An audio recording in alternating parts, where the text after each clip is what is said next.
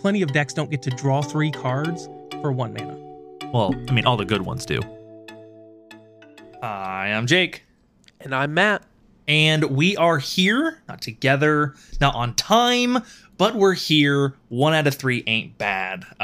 It's been a pretty rough week for me, but what's more important is we're Cantrip Cartel. We're here to talk Magic. And Matt, how are you doing today?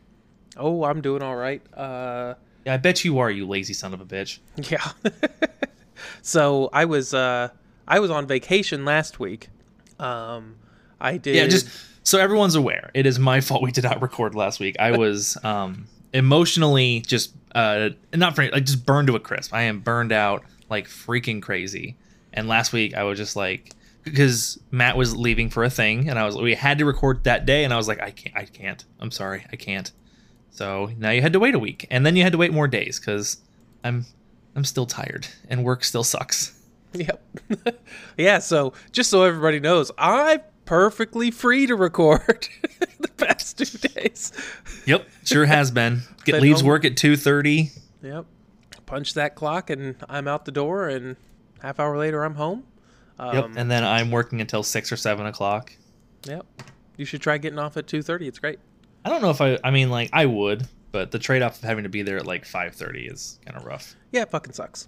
To be perfectly honest, it will probably be a little better once we get later in the year, and B, once daylight savings time fucks off, because then it will be actually dark when I go to bed. Yep. Like currently, I have to go to bed around 8 o'clock, and the sun is still. Not only is it's not still just up, like it's still pretty high in the sky, and on top of that, like my bedroom faces the west. Oh, so you're the So, sunset. like, You're looking at the sunset. Yes. Yep. Pretty much. So we've got like blackout curtains and whatnot in my bedroom, but it's Yeah. still like it's not dark in there when I go to Nope. sleep, because it's not perfect, and it's not like I'm gonna nail them to the wall or some shit like that. They let in some light. So like, and then when I get up at 4, and oh shit, dude! Yesterday, not yesterday. Was it 2 days ago? Whichever. One of the days this week, I got up and it was already like 73 degrees. Yeah. Wasn't it humid as fuck too? Yeah, and I was just like, Yeah. because normally I go for a walk before work, and like I do some exercises and whatnot, and then I go for a walk. I walk about a mile or so. Basically, as long as I have time for, depending on how Yeah. long it took me to get ready Yeah. that morning. And I just opened the door and went, ugh. Yeah. Like it was like walking out into soup. Yep. It's just like, this is I awful. remember when we used to work at FedEx, and I said the same thing when I walked out of the house a couple days ago, and I just felt the wall of moisture and heat hit me, and I was like, wow, today's gonna fucking suck. Yeah. And just strolled out to my car. Yep. So I do have the luxury of, for better or worse, I suppose, most of my work is done inside now. I Yep. do bounce back and forth between an air-conditioned warehouse and an air-conditioned office, which that actually kind of gets a little irritating. But it is nice to have like at least somewhere to go to escape the heat, and I Yep. can just chill. Very much the same here, where like now that I don't work outside 24 hours a day, even though it's awful and muggy, like I get to walk into someone's house, or I get to walk, back into the shop or into the like I'm not just in the heat all day. I get back into my van and turn the AC on. So Yeah, it is back at way FedEx, nicer. It was just like, well, just spend an hour or spend 8 hours in an oven that's like 130 or 140 degrees. While working, while exerting yourself manually. Yeah, it fucking sucked. I don't miss that stuff at all. I don't either. Like, I would much rather be in crawl spaces. right. Half of those are cool because I run the ductwork in there. Yeah, like I don't think my worst day so far at this job. And I've had some not like bad days, but like I've had some days where I was like, fuck. Like the day just sucked. I'm like, man, this is still better than FedEx. Yep. Oh yeah. I've had some rough days at work, and they did not compete with. They don't even come close to the bad days at FedEx. Yeah. So. Or like a bad day at work consists like right now of like, oh man, these last 2 or 3 hours really fucking sucked. I had a really rough job for 2 or 3 hours. Whereas FedEx, it was like, cool, it's August. The high tomorrow is 108 degrees with 100% humidity, and that starts at 6 in the morning. And I've got 180 deliveries to make. Yep. And I'm in an oven, and my truck is completely packed. And you basically end the day covered in sludge. Because, like, the dirt from all the boxes and the road grime gets all over you, mixes with it's the awful. constant sweat, and then dries every time you go inside a building. Yep. It's miserable. Aside from work, let's see. What did I do? So I continued on my vacation. I played a little bit of Final Fantasy V. I actually didn't play a ton of video games over my vacation. I mostly tried to focus on stuff like doing stuff around the house. Because I was I've got kind of like, I've got some energy, and I was trying to maintain a routine of like, I turned off my alarm, but I still kind of get up pretty early. So like, I think I was up every day by 6 o'clock. That's about how I am. If I turn my alarm off, I usually get an extra hour or two of sleep. Yeah, and then I stayed up. It was nice because I stayed up a little later because I could actually, stay up a little later, hang out with my wife a little bit more, sleep in a little bit more. I still get up 2 or 3 hours before she does every day, even tomorrow. So like I'll still probably go to bed sometime tonight between 8 and 10. I'll be right back up, especially tomorrow. I plan on actually setting an alarm so my wife's going on. She goes down to Florida to see her aunt every year. Her aunt is kind enough to buy her a ticket. So awesome. And she's gotten to the point where she just buys her a direct flight ticket, even though it costs more. So there's like no fucking around or anything. Yep. But so she's going to be gone all week. So I've got like a 10-pound pork butt that I'm going to smoke tomorrow morning. And that's what I'll be eating all week. That's your dinner for the week. Yep. So I need to actually get up I finally got a smoking thermometer, and I've been suspicious that my smoker's thermostat that it displays isn't accurate, because it takes me like a decent amount longer to cook things in there than like what the internet says should be an average. So like for a brisket or a pork butt or whatnot, at 225, it's supposed to be like an hour to an hour and a half a pound. Mine consistently takes like 2 to 2.5 hours per pound, to the point where like, I guess not 2.5, but like consistently pushing more. 2 hours a pound. So like I'll get like a 8-pound pork butt, and it will take all fucking day. Yeah, we're like 14 to 16 hours to do this. So versus what I'm the thinking, 8 to 10 you think it should take. Right. So like. And don't get me wrong, I don't mind that, but I want to... The other thing is, like, I have yet to... In that 14 hours, I've yet to actually get a pork butt up to 200, which, from what I understand, is what you're supposed to do. I almost always... It's like 7 or 8 o'clock, and I had to just pull the pork butt out, because I'm like, well, it has to rest, and I still have to eat this thing, and I'm normally in bed by 10 o'clock, so I'm... Have you considered the possibility that you have a little bit... Don't fucking laugh. You don't know what I'm going to say. I said, Have you considered the possibility you have a little bitch boy smoker and that's the problem? Oh, no. It will get hot. Like, I mean, that's just the fact of the matter is I don't know what I'm setting it at. So, like, I can cook shit. It's just a matter of, like, I want to know what the actual temperature in there is. Because, like, if I crank it up to, like, 275... It does cook stuff quicker, and it does like push through stalls quicker and whatnot. Like, it works. It's just I need to know, like, okay, if I put it at 225, is it actually at 225 or is it actually at 200? I don't know. I think your smoker just sucks. It could. I remember I went through a phase in college. I started watching lots of cooking shows, like a lot of cooking shows and like cooking YouTube channels. And one of the things that like lots of chefs always said is like the first thing you buy, or one of the first things, is a thermometer for your oven, like one of those that like you put it on the grate, so it would sit like in front of the food, because they were like, like oven thermostats or they all suck. They're all trash. Go get a dedicated one. Yep. So I've got like a dual channel, like fancy one. I mean, it's not super expensive or anything, like $70, I think. But like it's got so you can leave one, so it's just it's not in the meat, or you can, in theory, plug it into two different things. But like nice. So I can plug it into the meat. I can leave one for just the air temperature. It's got like readouts. So like the other nice thing about it is I won't have to like go in there and check that temperature on the meat all the time. You can keep it closed. Yeah. Which, to be fair, like in my defense, just so everybody knows that I'm not doing this, I don't even temp the fucking food until it's been in there for 8 or 10 hours. Like, Gotcha. I'm going, I do not open that door. Yep. I just go, the door's shut, and I make sure there's smoke going through that thing until, Yeah. at minimum, 8 hours. Most of the time, 10. Obviously, if you were in there checking every 45 minutes, opening the door. Yeah, then that's not going to cook. And it also, so that's one of the things that a lot of people mess up with, like cooking turkeys, is basting doesn't actually really help make your turkey moist. Because what happens is when you when you're opening the oven all the time, you just let the heat out and you just have to cook it longer, and it ends up just drying it out.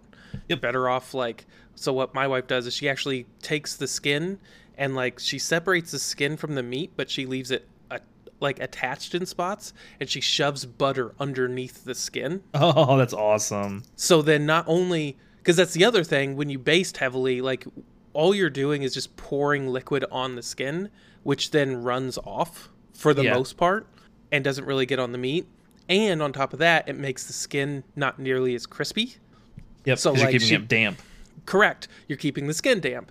Well, she puts it underneath the skin. The butter actually soaks into the meat a little bit. It's held in there to some degree by the chicken's or the turkey skin, and then the skin itself gets really fucking crispy. I've had turkeys made by family members, half a dozen people or whatever. My wife's blows them all out of the park. It's not even funny. It's to the point where I don't even really want to eat other people's turkey, which... Your wife is a phenomenal cook. Yeah, she is a really good cook. I came home yesterday and she'd made these almond pastries, 2 loaves of bread, and blueberry scones. It's pretty good Thursday.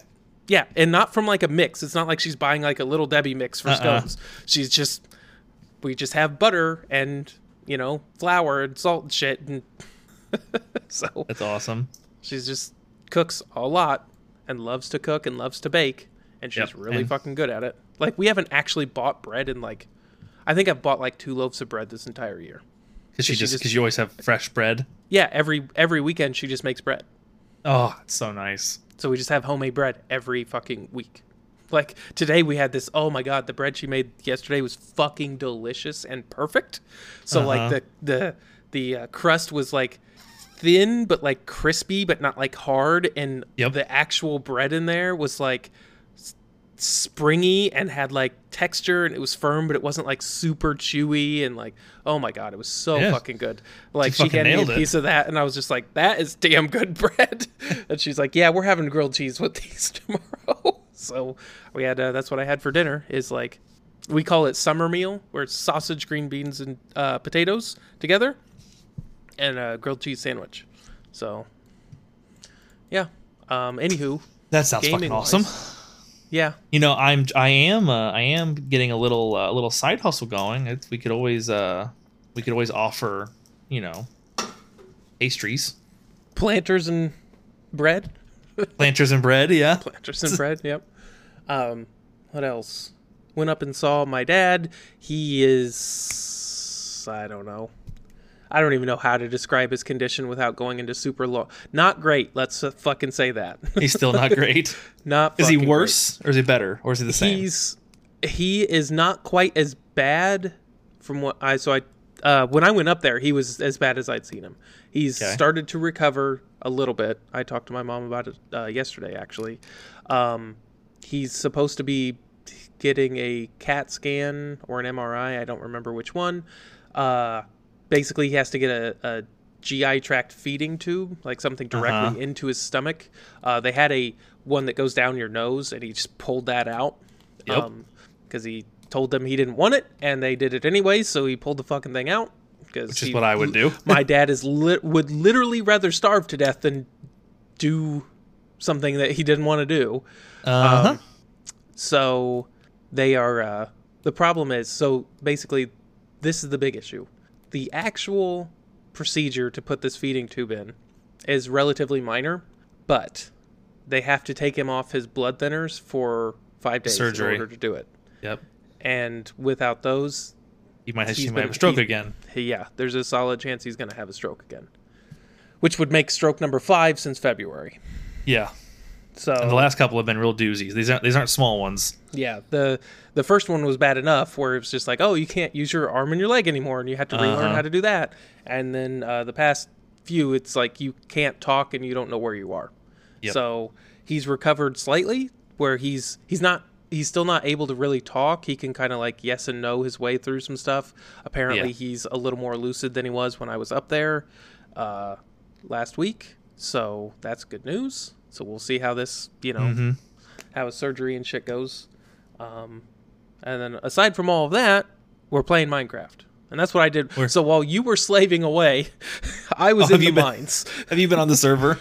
Yes, that's what I did yesterday. As I went home and I we were kind of in a holding pattern, figuring out how long you were going to be and whatnot. And so I just went ahead and started playing Minecraft, and I think we're up to like somewhere in the 40s for diamonds now. Sweet. So like enough for all the tools, a set of armor. We're basically kitted out and ready to go. Yeah, I don't have diamond armor yet, but yeah, we're close to that point where we'd both be in like full basic diamond stuff. And I started enchanting a little bit too. I got us a nether portal, enchanting table full of like a maxed out enchanting table. So I was like, because I had mine, then I'd go up. They've dramatically lessened. So here's I'm going to do a little bit of a rant on Minecraft. So they've made some changes since the last time I've played. Some of them I like, some of them I don't. It kind of boils down to being a wash. And this is just like within the first few hours of Minecraft. I haven't gotten into any of the like quote end game content that they've added. Yeah. None of that stuff. This is just like basic bitch Minecraft, right? Yep. So it seems like they've shortened the time you had to wait in between breeding cows. That went really smoothly, and like I was actually breeding cows more often than I was growing wheat. Like wheat was the limiting factor there, and we don't have a huge wheat. I noticed that too. That when I got our couple cows, and having started Minecraft several times, like I know the things you have to fast track because they're just time gated. So like I got some cows going real quick, and I went and bred them, and I was like, I wonder if I can breed them again. And like I ended up having 3 baby cows. Yeah. Like before, like I had 3 babies before any of them grew up. You can just keep fucking breeding them. Yeah. So that's cool because getting books is kind of the limiting factor to getting enchanting going. Yes. So we've already got that. Also got a sugarcane farm going right away. Yeah, we've got plenty of paper and whatnot. So that was good. Here's the thing I don't like. So I don't like the changes they've made to actually mining. And you and I talked about this while we were playing a little bit the other day. But so for anybody who doesn't know, they've basically made it so most resources only spawn within a certain range. And they will spawn in other spots, but they're incredibly rare. Yes. Here's the rub. I don't necessarily...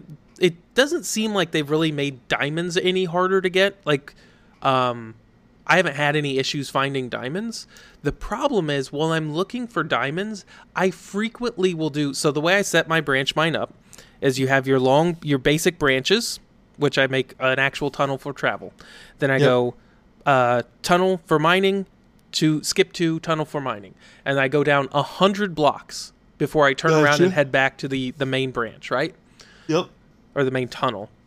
I will frequently go 2 or 3 without finding anything.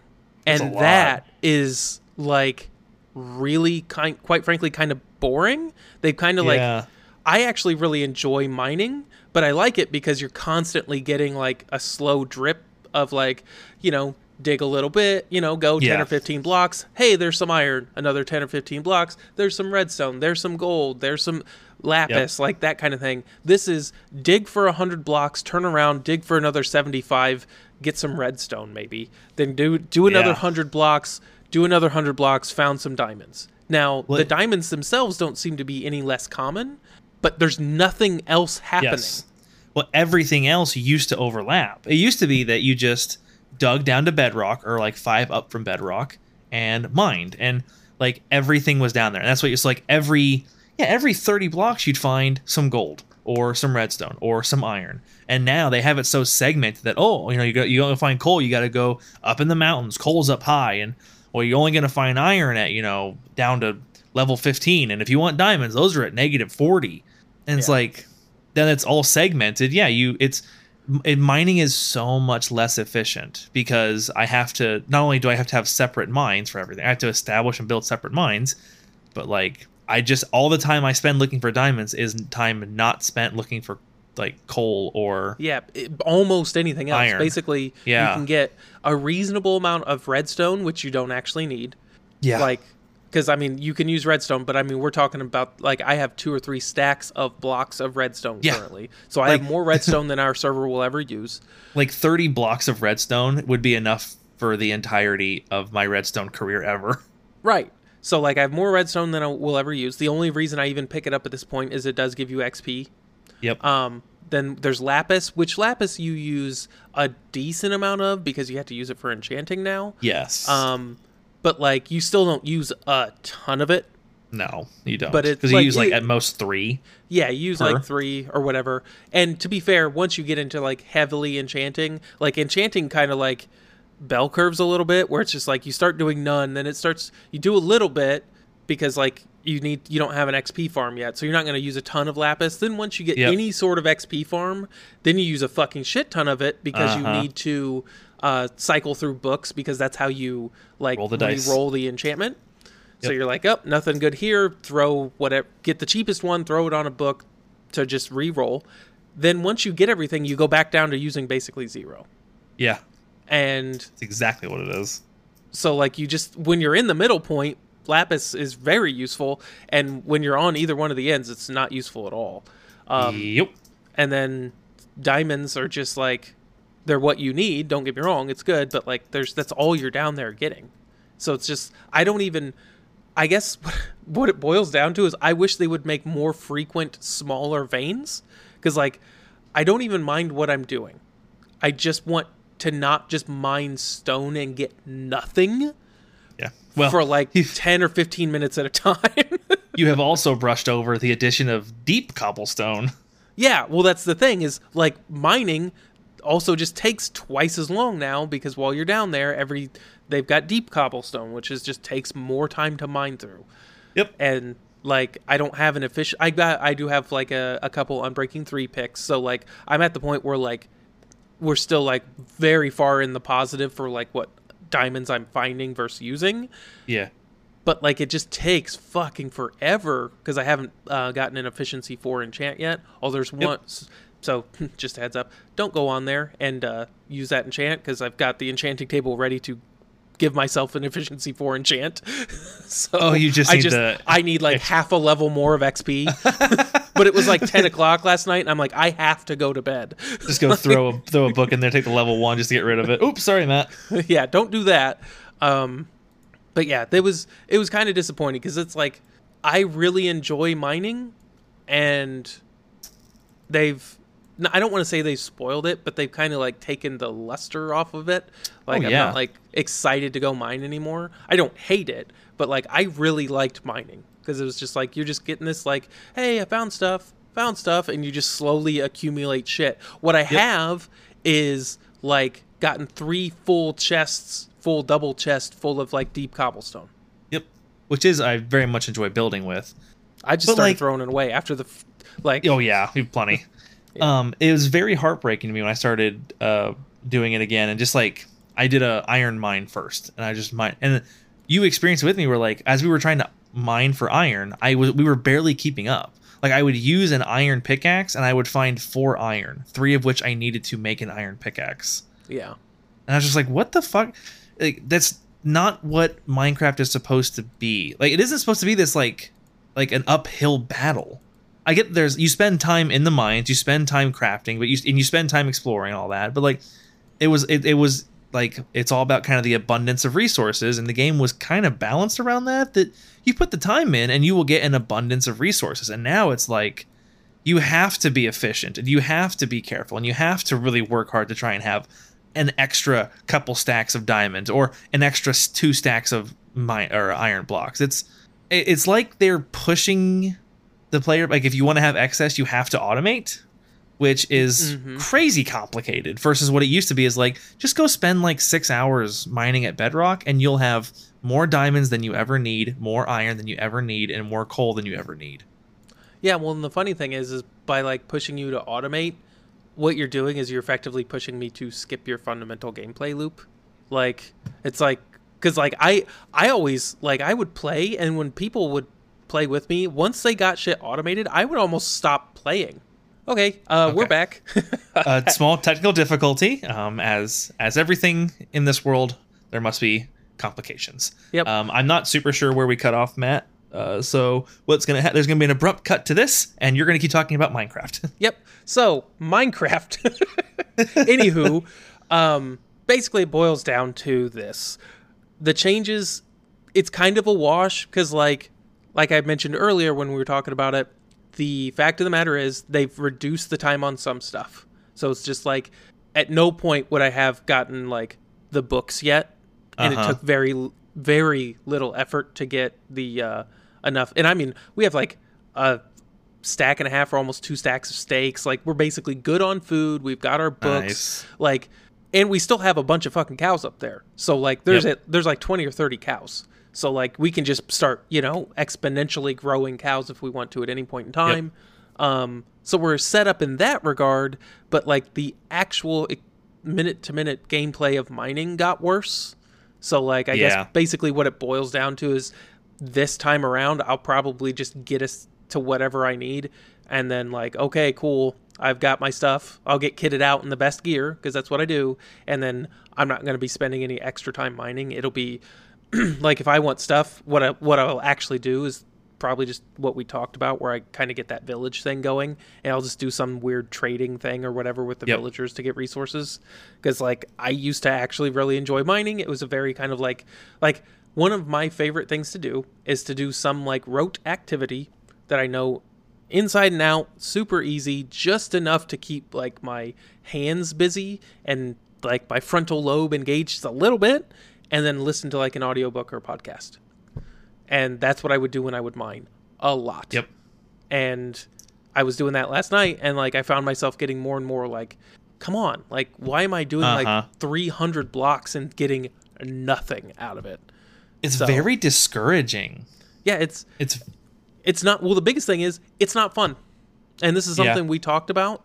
I don't consider Minecraft a game. Minecraft is a toy. Because games have like rules and like an end goal and whatnot, and for the longest time Minecraft didn't even have a way to quote beat it. It's Legos. Minecraft is Legos that you have to like go through a little bit of tedium to get your Legos. Mm-hmm. Well, they just increase the amount of tedium it takes to get your fucking Legos. Yep. That's exactly how I like. Minecraft isn't a game as much as it is like a field to build in. And half the time I got in the habit, I just played in creative because I don't care. I don't love the idea of like spending 10 hours gathering resources for a project. Case in point, one of the mods we built, the only thing I loved about that mod, I shouldn't say what I loved the most about that mod was like the exchanger, where you can take like every block has a point value and you can just exchange blocks for other blocks. Yep. And I had so much fun. It was the perfect balance of me for like decorating, where it's kind of cool, like, when there is a cost to decorate. Like, you have to do some grinding to be able to decorate. But I could be like, I kind of want to know what it looks like if I use, like, marble blocks. I don't have to fucking go find and mine marble. Yeah, you had to get the first one, and then you can copy it. I get one, and then I can, the mining, the generic bitch mining I've done, where I've gotten, a couple stacks of iron or a few stacks of diamonds. Like, we can just take those, and I can turn those into, and then I can build it with it and go, actually, that looks kind of shitty. Nah, never mind. I can go, what would it look like with like sea temple look? And I can just, I don't have to fucking go mine it all. Yep. That was how I enjoyed Minecraft the most under those scenarios. Yeah, the thing I like about it is you do still have to put in basically some work. So like finding a diamond gets you like dozens of stacks of stone, but you do have to find the diamond. Or you can just dig the stone. Or finding a diamond will get you like a half a stack of iron. But like you still have to go out and get stuff. You just can change it into anything you want. Oh, now, and that was the other thing where you get to be rich. Like it happens so often in Minecraft. I've played Minecraft for like, I'll be 10, 15 hours in. And like, I decide I kind of want to make a redstone project that requires sticky pistons. And I've got stacks of diamonds, stacks of iron. I'm rich. No slime blocks. Yep. Don't know where to get them. Can't go. I mean, nope. I'm 5 hours away from having reliably being able to have slime blocks right now. That sucks. I hate that so much. But the yeah, what? Oh yeah, I just remembered. I was trying to think of what we did with that server. The server crashed, and we lost all of our progress. Yep, we were. Well, what happened was we were playing it. The server crashed, and then we started over with a new set of mods, and I didn't like them as much, so I never played. Yeah, the one there's the mod pack, which is called Tekkit, for anybody who wants to know. That's what we were playing. I forget which version it was. And then the actual mod itself, that one is called the Equivalent Exchange mod. It's basically based around Full Metal Alchemist. But yeah, anywho, enough Minecraft. How you been doing? So the reason we're playing Minecraft is the game I really enjoy playing, and I've been playing with a lot of my friends. I've been back on COD, and we've actually been playing Warzone, which I'm not a huge fan of battle royales for the most part, but I think Warzone is probably my favorite version of a battle royale because, in my opinion, it solves most of the problems I have with battle royales. So Matt and I played a lot of Apex together as our primary battle royale, and I played a fuck ton without him. And what I always hated about it is, and this is the luck of the draw, that's how the game is balanced and it's made to work, but like, you just find what you find. And all the time I would go into a fight against another team and like, I never found a good armor vest. And so I've got a white level vest, which is 2 ticks. And then I go to shoot them and they have a purple level vest, which is 4 armor plates worth. And it's like, they just have like 20 or 30% more health than me. And so I'm severely disadvantaged in this fight. That doesn't even incorporate how much better equipped their guns are than mine. Because you know, it's about you find a gun, whether you find a decent one or not, and then you find attachments for it, whether or not you find decent attachments for it. And so, like, you just go into so many fights just horribly outgunned, or it's just poorly balanced, which, again, it's part of how it works. I'm not knocking it.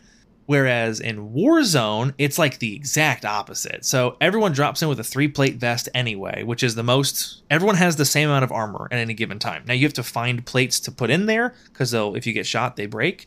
But we all have the same amount, like 80% health, whatever. The upgrade you can get is you can get a bulletproof vest that only takes 2 plates, but has the same amount, so it takes less time to fill it. But we always all had the same amount of armor, which is awesome. The guns are a lot more kind of like level, I feel like. And again, for better or for worse, they all kind of play most of the same. But what's more important is money is a big component of the game. You find money and you can spend that money on, you know, buying your teammates back, or buying armor plates, or buying a better vest, or buying a gas mask for the storm. What you can also buy is a pre-built kit. So you get to, before the game starts, you can make up to 20 different kits based on, like, you get to pick the weapon you like and all the attachments you like. You get to do it exactly how you like it, and then you can roll up, and for like $2,500, which is almost nothing, you can just buy your kit. Like, I want this gun, or I want these 2 guns. So what it really is like, once you get past the first like hot drops, and you go, if you don't drop hot and you go to an area kind of away, maybe you fight a little bit here and there, you know, you find some money, you go find a buy station, and you buy the shit you want. And then by the middle and end of the game, we are all running around with good armor and good guns. And now it's a lot more just whose positioning is better, whose communication is better, a little bit of luck with the circle. But it's just so much less like, wow, we lost that because they had better guns and they had better armor. And everyone who's listening will be like, wow, what a cop-out thing to say. What an excuse. And it's like, yeah, I'm bad at the game. That's what makes me lose, is when if I'm bad, my skill cannot compensate for the imbalanced gear. Right. So I need us to have, if we're relatively balanced, like, I get kills. I'm not great. I get kills. We win fights. But when I was playing Apex, like, either I would be horribly outgunned and a lot of times we would lose, or we would be at parity, or we'd be ahead, and those are the ones we win. Mm-hmm. Like, I get that the people that are good at this game, I tease with the people I play with, that, like, there's still a lot of luck in it. And, you know, it's when there's a relatively level playing field, there is a skill there, but half the times we lose, like, we just get, you know, fucked over. It's because as that circle gets real small, you get a bad circle placement, and it's like, okay, so there's 40 people in this small area, and we have to run across this open field to get to the circle. Boy, I sure hope, and like, so I hope no one guns us down. And the game, like, we ended up winning one. We've come like in like 4th place and 3rd place and 5th place, and we usually place in the top like 10 or so. The time we won, the circles, we found an area towards the end that we liked, and we hung out there, and the circle landed on us. We didn't have to move. So you could just make everyone come to you, and you could just gun them down as they. What actually happened? We ended up killing one team in the final 10 minutes of the round. There was like 15 or 20 teams left. We ended up killing one of them because the circle landed on us. So they all ran around and killed each other. Yep. And then by the end of it, we got to pick off the last team. They had to come at us, and they were just equipped way worse than us because we had been sitting with full ammo, with full armor, and we're ready. And like, again, there are people who are very good at the game. They stream it all the time, and they don't need a good circle to win. We fucking do. We suck. We all have full-time jobs. Half of us are dads. I'm not a dad, but like some of the guys we play with, they have kids. They have families. Like, I'm not 360 no-scoping anybody. I need a on-level or advantageous position to have a good chance of winning this. Now, all that being said, and as you maybe can tell, I do very much enjoy playing the game. I can't play it anymore. They came out with Season 4, and my computer went from on Warzone giving me a solid like 55 to 75 frames per second to 20 to 40. Ew. And it is just completely unplayable. It'll hover in that 40, maybe 50 range. And then as soon as things get intense, a fight, I'll have drops down to like 20, and I'm shooting it where I think people are. I'll drop 10 frames in a row. People are jumping all across the screen. People will come around the corner, and I'll be taking shots before I even see them. Mm-hmm. The audio doesn't always, like, when I'm dropping frames, I'm also losing audio. Not that the game goes silent, but like I don't hear footsteps coming up the stairs. Yeah. And it's my computer's fault. I love my computer, and it was a really nice computer. I spent a lot of money on it like 8 years ago. Yeah. And it just can't keep up anymore. So that is especially why, not for competitive first-person shooters where yes, like every frame matters. Especially with like, and Call of Duty's at the very top. Like, it's a AAA game. It's relatively new. It's very intense to run. And I did a little bit of research because I was kind of curious. Because I did everything. I set the settings to minimum. The graphic settings are the lowest they can go. I've updated all my drivers. And I saw some people on Reddit being like, yeah, when the update came out, I lost like 20 to 30 frames per second on average. So the older computers just can't handle it as well. Yep, they just rushed an update basically and didn't quite have it optimized as well as the main game.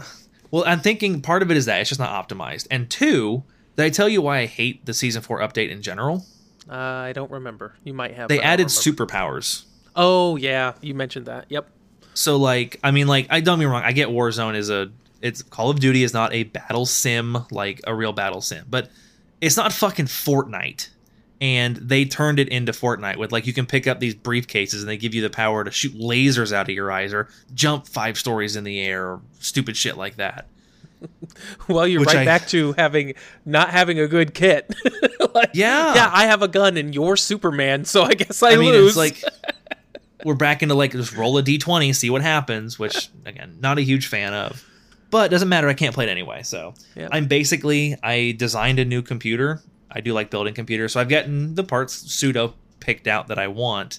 But it's, like $1,300-$1,400, and I don't have $1,300-$1,400 lying around. Work hasn't even been that great lately. Like, it's been, my job is really feast or famine, where like some weeks I'll work literally 50, 60 hours getting extra, like I'll get bonuses and extra stuff, and then the next week I'll work 32 hours and just like barely make ends meet. Mm-hmm. Which is fine because I'm not, always just scraping by, but I don't have the money to drop, $1,200 on a new computer. Not to mention, to kind of go a little deeper into my life right now, I'm trying to kind of get a little side hustle going on. Like you heard me, I was joking with Matt. I've always liked doing like tinkering in the garage, doing a little bit of woodworking, a little bit of blacksmithing. And I found some really cute little projects on the internet that I made. And my wife was like, man, you should try and sell those. And then her mom said that. And then my mom said that. And I was like, well, we'll give it a shot. So we went to like a farmer's market. I took them. I made a bunch of them. I took them. I make like raised cute planters and some little wood knickknacks, and I sold a couple here and there. And you know, it's difficult to process it because like I've had several family members and close friends that have bought or wanted them, but it's hard to tell whether or not like how real that is because like, well, yeah, my mother-in-law really wants a couple of them. She's my mother-in-law. Mm-hmm. Like you wanted a couple of them. Like I trust that you think they're good looking, but it just comes off different when your best friend is like, oh man, those are awesome. I'll take two versus like a random stranger. Yeah. So to be fair, I was being sincere. Like it took like Amanda 2 days, and she put flowers and shit, and they're sitting right on the end of our thing. Yes. I personally really like them. So I'm trying to talk myself out of being a pessimist, which we talked about that before the show. But anyway, so I went and did the show, and I sold a couple. I had a lot of great a lot of people gave me a lot of compliments. They really liked them. In fairness, we were definitely a little late in the season to be selling planters. It's kind of just how the timing of my life worked out. But basically what happened is my dad and my wife have talked me into trying to like make a little side hustle out of this. So I've been like doing some experimenting in the garage and looking up plans. I'm a fucking net decker all the way. So yeah, there's no reason to design your own planter. Take somebody's thing that works and maybe tweak it a little bit, put your spin on it, and crank them out. So like I found like some really cool designs for cute coasters and for like tissue box covers and just like some cute like calendar, like some wooden date trackers, stuff like that. And I've been I've been sinking money into it. I've been buying glue, buying wood, buying extra, like we bought some stamps, buying some special equipment to do it. Nothing like, I'm not spending like, $200 on a tool, but just, you know how it is. It's $50 here, $40 there, $50 here, kind of building a stock of stuff up. On top of, I'm still becoming an apprentice plumber, and occasionally I try to buy a tool here, buy a little $20 tool here, $20 tool there. I bought a set of like self-tapping screws for the truck because sometimes I just really need some, and the company I work for doesn't provide them. Shit like that. So I'm kind of getting pulled in every direction in these little $20 and $30 things, and I don't have $1,200 to blow on a computer. What I have been doing to kind of work my way to it is I've been kind of going through some of my possessions and listing them on Facebook, the stuff I haven't touched in a year or two or that I have two of. So like, for example, I have two anvils. I have two antique anvils, like pre-1920s or so anvils. I'm almost positive the hay button that I have is pre-World War I or World War I. I think the mouse hole anvil was harder to date, but it was like between like the teens and the 30s, something like that. Old, beautiful 150-pound antique anvils. Yeah.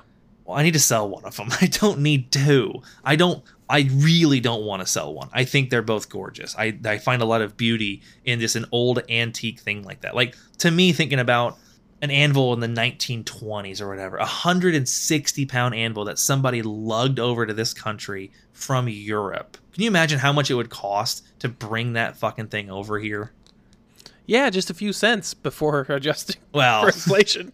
Before adjusting for, but just like that was such a huge endeavor to get that thing, and that was someone's livelihood forever. This monstrosity of a piece of metal, and it to me there's a lot of beauty in that, and I don't want to sell it. I have learned about myself that I'm very much a collector, which is probably why I took to Magic so well. Is like I find a lot of value just having some really cool looking cards sitting in a binder. I never play with them. I just like having them. I like collecting. But I also like playing COD with my friends. So I've been trying to go through, and those things that I have that I've just collected and for no reason trying to part with them and sell them to put money towards a computer. And, Matt, you'll be proud of this. I've been taking about 10% of every paycheck and putting it away.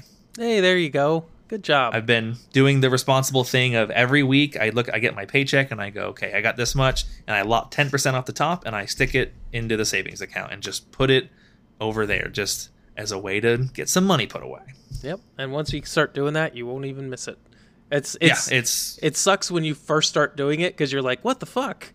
Yep. And then after you get used to it, you don't even. It's just your budget adjusts, because that's one of the things a lot of people have. Almost everyone does this, where most people will, if they make more money, they will just backfill in their spending, and they'll never actually get anywhere. Oh. And if they start making less money, they just kind of cut back, And like you don't actually, most people just kind of ride that line, and it's guilty as charged, 100%. That like I'm terrible with money, but like when extra money shows up, I'm like, oh cool, I can buy those things extra I wanted instead of I'm trying to grow out of that. But yeah, I'm 100% guilty of that. Like just I spend what I have, and I've also been doing plasma again.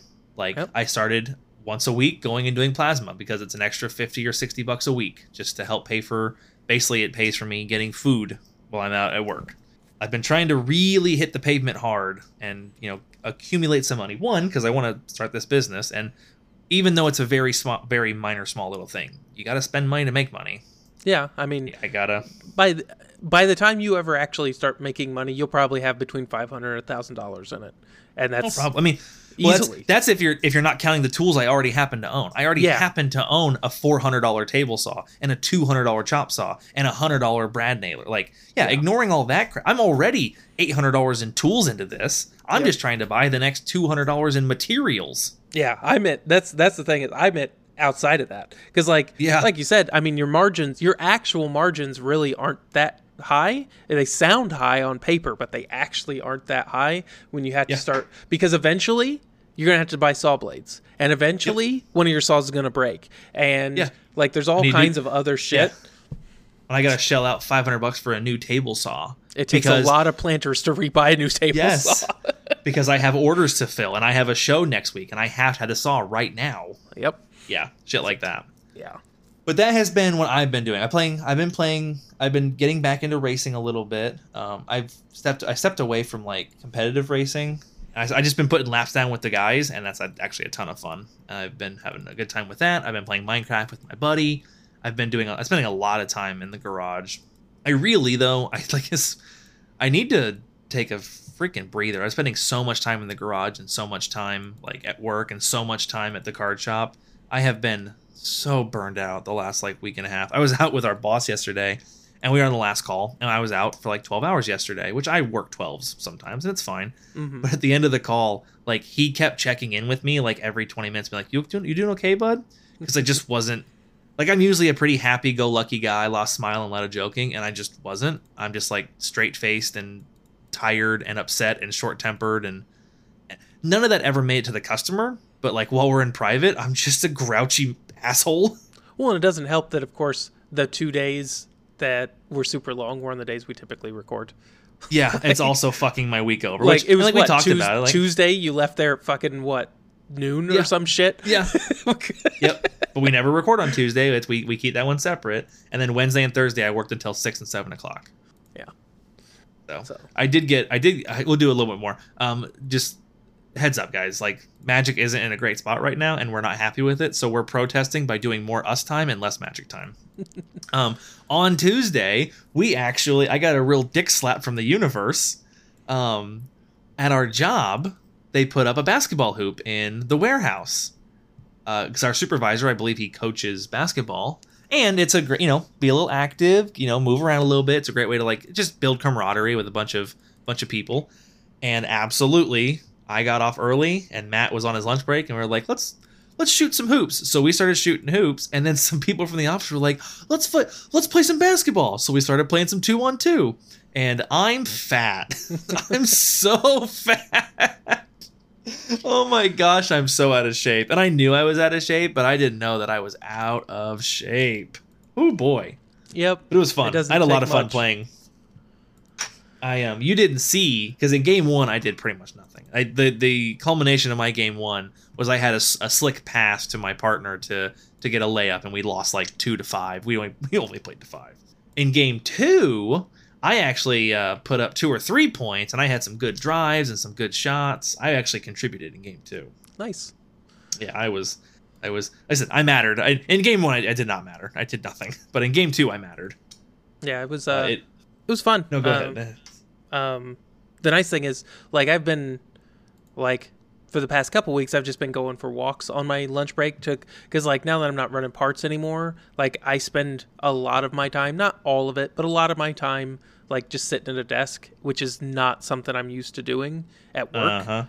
Like, I can sit here and just play Minecraft for 10 hours straight. That doesn't bother me, except eventually my butt starts to hurt from sitting on a chair, like an office chair. Yep. But, like, just sitting all day at work, I'm used to, like, doing stuff. Like, I mean, the job before this was FedEx. Like, running fucking stops and shit like that. And then coming here was parts running, so I'm, like, in and out, and I'm, like, you know, doing stuff all day. Now I'm just sitting at a computer, ordering parts or fucking emailing people. Like, I've spent more time emailing people at this job in this position than I have total my entire life.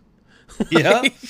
Oh, well, it's company is very big on emails. Well, and I'm most of my communication actually is with the main branch. Like, because obviously I don't need to email the people within our office because I sit right next to them. But, like, I spend a lot of time communicating with the main branch, and, like, it's just not what I was built to do.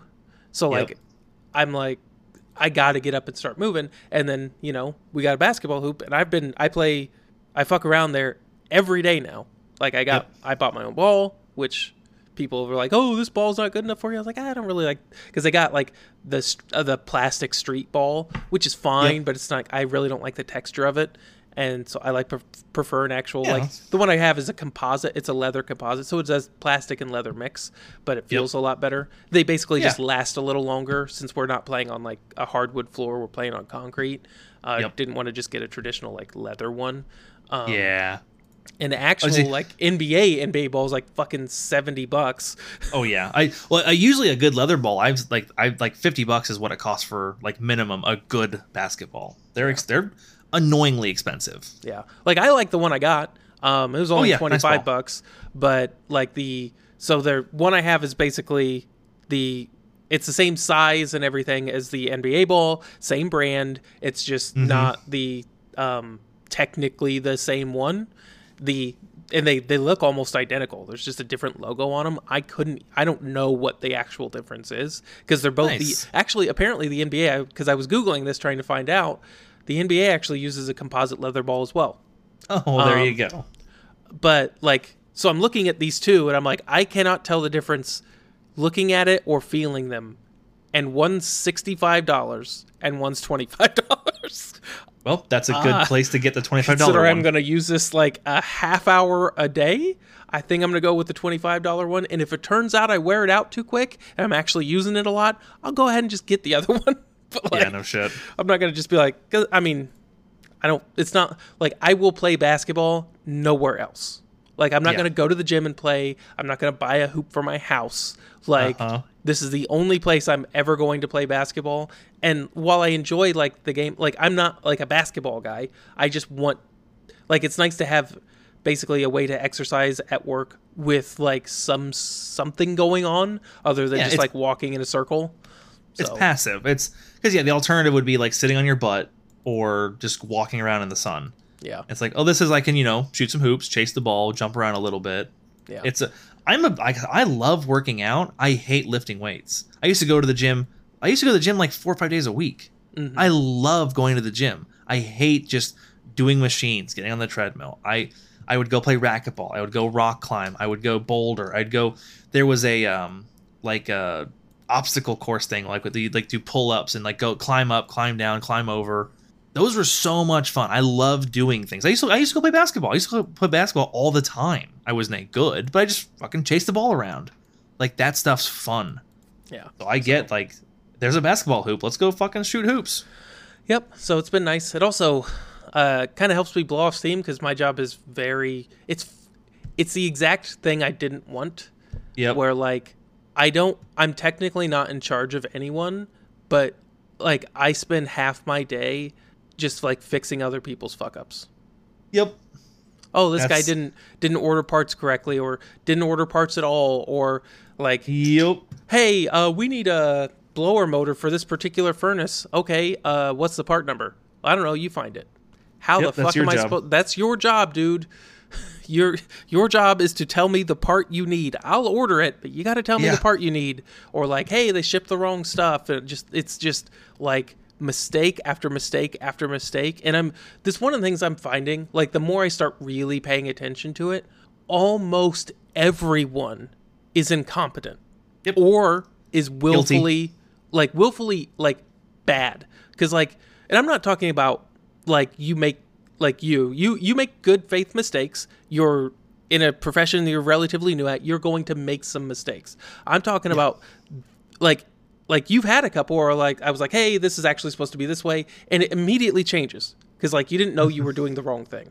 That's my goal. The same people every time just fucking shit up over and over and over and over again. And it was the same thing. So, like, I go to that fucking hospital and I'm dicking around with my mom and my dad getting all that stuff done. My dad had an eye infection that nobody noticed except my mom. He had a sore on his leg that nobody noticed except my mom. They sent him over for a consultation with a doctor. He doesn't know where he is. Yeah. So their plan was to send somebody who's not alone. Alone. Then I told you this, Jake, but I didn't tell anybody else.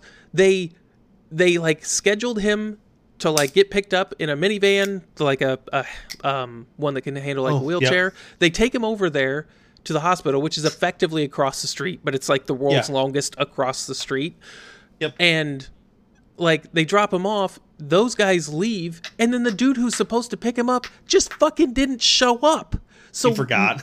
Right. So my mom and I are sitting outside the hospital with my dad as he's like crying out in pain because his fucking stroked out leg is is really hurting him, and he can't even say anything. So he's just like, and I mean, he looks like I kind of have a morbid sense of humor and like a dark sense of humor, but he just, the funny thing is he looks like a stroke victim. He obviously is, but he's like slumped over, like he can't even hold his head up. And their plan was to send him over there, leave him, have him talk to a doctor when he can't fucking talk, and then what? The dude who's supposed to pick him up just doesn't show? Like, how is that okay? So I'm Googling this fucking guy. It's one dude who, nobody else will know this, but Jake, you know the size of our vans. He bought one of those, put some equipment into the back, and that's his, like, his business license is from his house. Yep. And, like, he fucking lied to me when I called him. He's like, yeah, you know, like, I was feeling a little under the weather. I'm on my way now, though. It'll be about a half an hour. And then I, like, look where he's at. Like, I start checking in the shit. He lives 45 minutes away. So he lied right off the bat. He also lied to he either lied to me or the hospital because they talked to him as well. They told him he had a personal emergency, or he told them he had a personal emergency. He told me he was feeling under the weather. So which fucking one was it? Yep. Like he's just trying to placate and get out from the fire. Right. He's pulling the same shit that I dealt with at Papa John's where people call off of work, where it's just like, what are you, like, you transport medical patients. You kind of need to come to work when you're fucking scheduled. Yep. Like, there's no like, oh, I didn't want to today. Okay, so my dad just stays in the hospital alone with no one to check up on him and no ability to communicate at all? It's not even that. He just sits in the parking lot. Right. Well, you were in a waiting room, I guess. But yeah, like he just sits in a waiting room. Yeah. Miserable. And that's what it would have been. Because like there'd been, like, he can't tell anyone what's going on. If my mom and I hadn't been there, he'd have been fucked. Because the first people would have showed up, because they will take you, they're supposed to take you from your room to the actual room you're supposed to be in. And then they're supposed to take you from that back to your room. And it was funny because like the guy who showed up to pick him up, he couldn't even, I had to help him get my dad into the vehicle. Yep. And then, like, so when he gets back, all I've dealt with is this guy's incompetence. Yeah. At a very, like, a not terribly difficult job, but a very important job. And then when he gets back to the hospital, I'm, like, I'm watching him. I'm like, okay, you no longer get to be unsupervised with my dad because you're a fucking idiot. So, like, I'm watching him, like, unload him and whatnot. And I was like, hey, you know, I can take it from here. He's like, no, I really pride myself on doing door-to-door service. I'll get him up to his room. I'm like, are you fucking full of shit, dude? You're going to try to pull the holier than thou card on me? Like, you don't give a fuck about him, and you don't give a fuck about doing your job correctly. Like, what is, like, you can attest to this. I have a whole lot of patience with people. I've trained people. Yeah. I am a pretty chill guy. It was a good thing I was not carrying. I was borderline violent. Like, I was real upset after listening to my dad moan in agony for 2 fucking hours. I about put this guy in the fucking dirt. Like, Yeah. I was pretty upset. And then he wants to, like, get, like, shitty with me or, like, pull some shit on me about how good he is at his job. Fuck you. Anywho, sorry. I hate it. No, it's... finish your thing.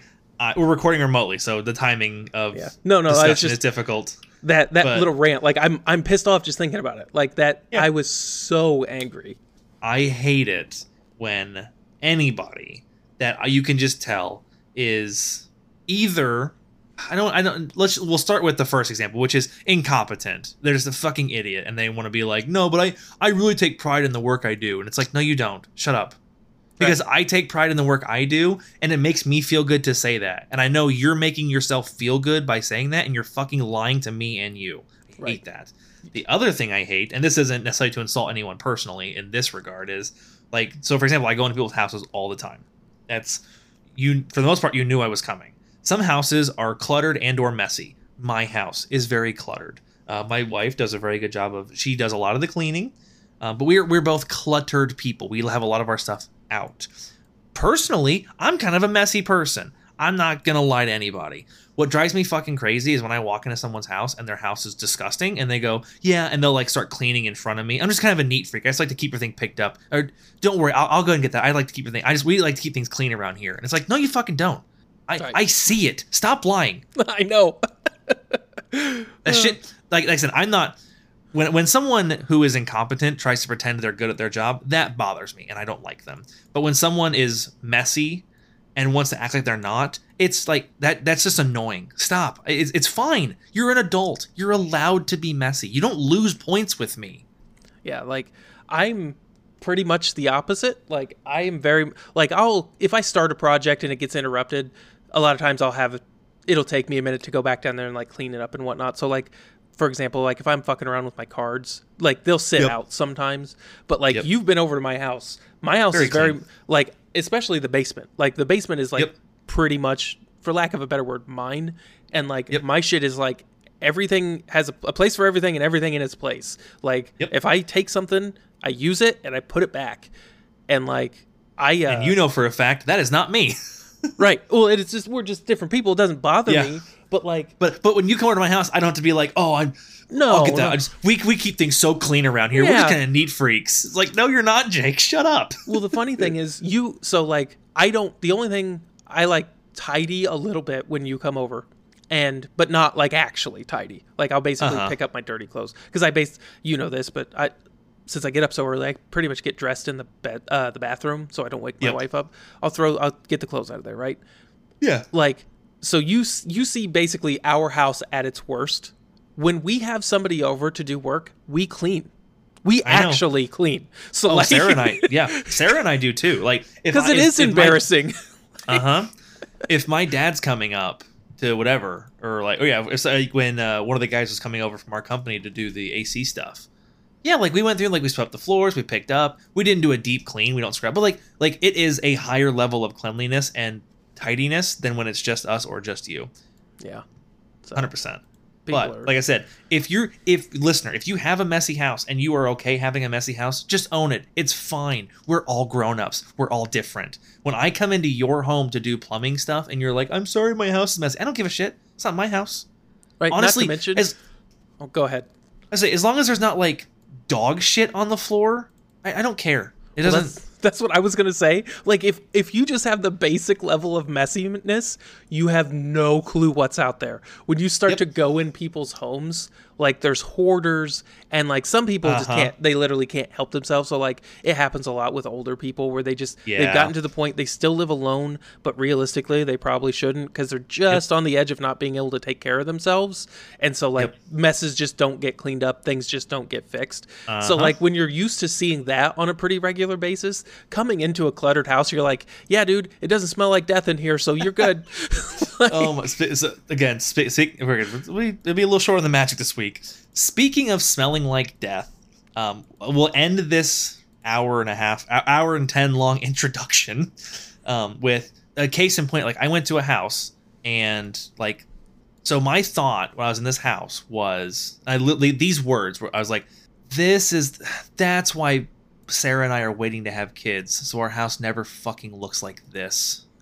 Because I don't know if it's because they don't have any money. I don't know these people, or they both work so hard they don't have any time, but they had probably 3 or 4 kids in the house, and it was fucking disgusting. It was dirty. There was shit, not like poop. There was shit everywhere. Clothes. There was drawings on the walls. There, like, just garbage everywhere. The fucking kitchen was gross. The house was disgusting. And I was like, the reason we haven't had children yet, or we want to soon, was we weren't financially ready to be able to care for children in a way that needs to be done. And I went into a house and I was like, oh yeah, this is what we're working to avoid. Yep. Because I can envision a world where like you both work 60 hours a week, because that's what it takes to keep things and you don't have time to keep the house super clean and whatnot. I get it. I guess. Well, like, that's why we don't have any kids, because we're not going to be there. I'm not going to freaking work 2 part-time jobs, 55 hours a week, making $8 an hour, and not have time to keep the house reasonably clean. Right. And then to cherry on the top, and this is not their fault in the slightest. This is not a knock against those people at all. I found the worst thing you can find in a crawl space. What's worst that? thing. Could you imagine what the worst thing you could find in someone's crawl space is? Sort of like a dead body, not a dead body, but like. Honestly, the first thing that popped in my head was a basilisk from Harry Potter. So, okay, within reason, Matt. And if you don't want to guess, basically an infestation of something. So, like fleas, ticks, rats, something like that is what I would think of. You're in the right category. At some point, a little while ago, their back bathroom stopped flushing right. They'd flush it a few times and it would fill up the tub and then drain super slow. Mm-hmm. But the front bathroom worked fine. Well, as it turns out, those bathrooms were tied together and they broke apart. So the pipe has basically folded in on itself. So by flushing it, what's happening is it's filling the pipe up and then slowly draining into the crawl space. And the other bathroom just flushes directly into the crawl space. Yep. So they're just flushing their toilet underneath their house. Yep. And again, there is in the home. And I'm not even saying their house stank, because it didn't, in my opinion. It was gross and disgusting, but it didn't stink. There was no like rotten smell. In one of the rooms, usually in your utility room in a house, where it'll have several pipes that go into the floor, so you have basically more holes to the floor. I opened it and was like, uh-oh, that's never a good smell. Yep.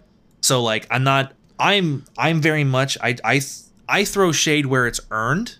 And I'm not going to throw any shade at them for not catching this, because most people don't check their crawl space. Like, I didn't smell it in the house, but yeah, it was fucking awful. There was just straight up toilet paper and like 2 inches of sewage water down there. It was one of the worst things, and they were nice, the husband and wife, but that is like my least favorite part of my job, is having to like come to people with the bad news of, so it's going to cost a lot of money to fix this. And we'll only fix it after you pay someone else a lot of money to clean all that shit up. Yeah.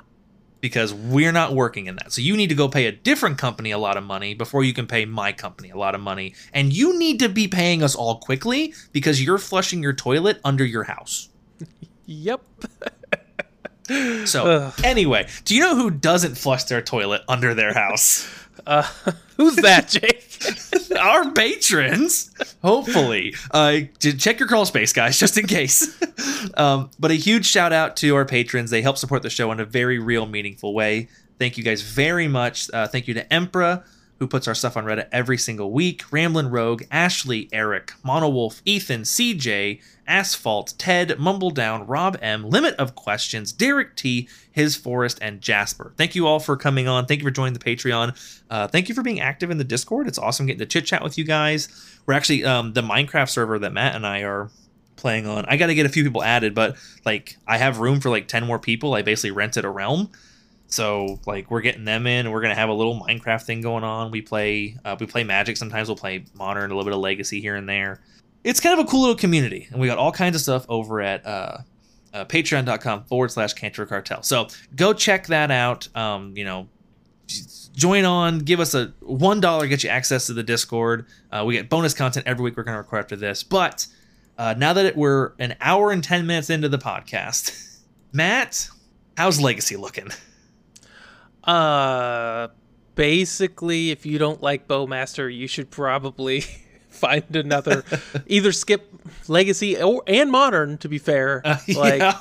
Well, you know what I like about Legacy is it's a nice stable format. It doesn't change very often. It's you have the meta will ebb and flow, but it's very consistent. You don't get like huge upheavals. You know what I mean? So when I go spend like $1,000, $2,000, $3,000 on a deck, it's reliably going to be or playable for a little while. That's what I like about Legacy. Yeah. So it's kind of weird. So your point, I totally get. Because like there's all these things there keeps being like forced rotation and whatnot in these formats, and that's just been driving us. We were talking about it before the show. It was just like, well, we might as well just play Standard, because like if Legacy and Modern are going to rotate all the time, then why wouldn't you just play the cheaper Standard?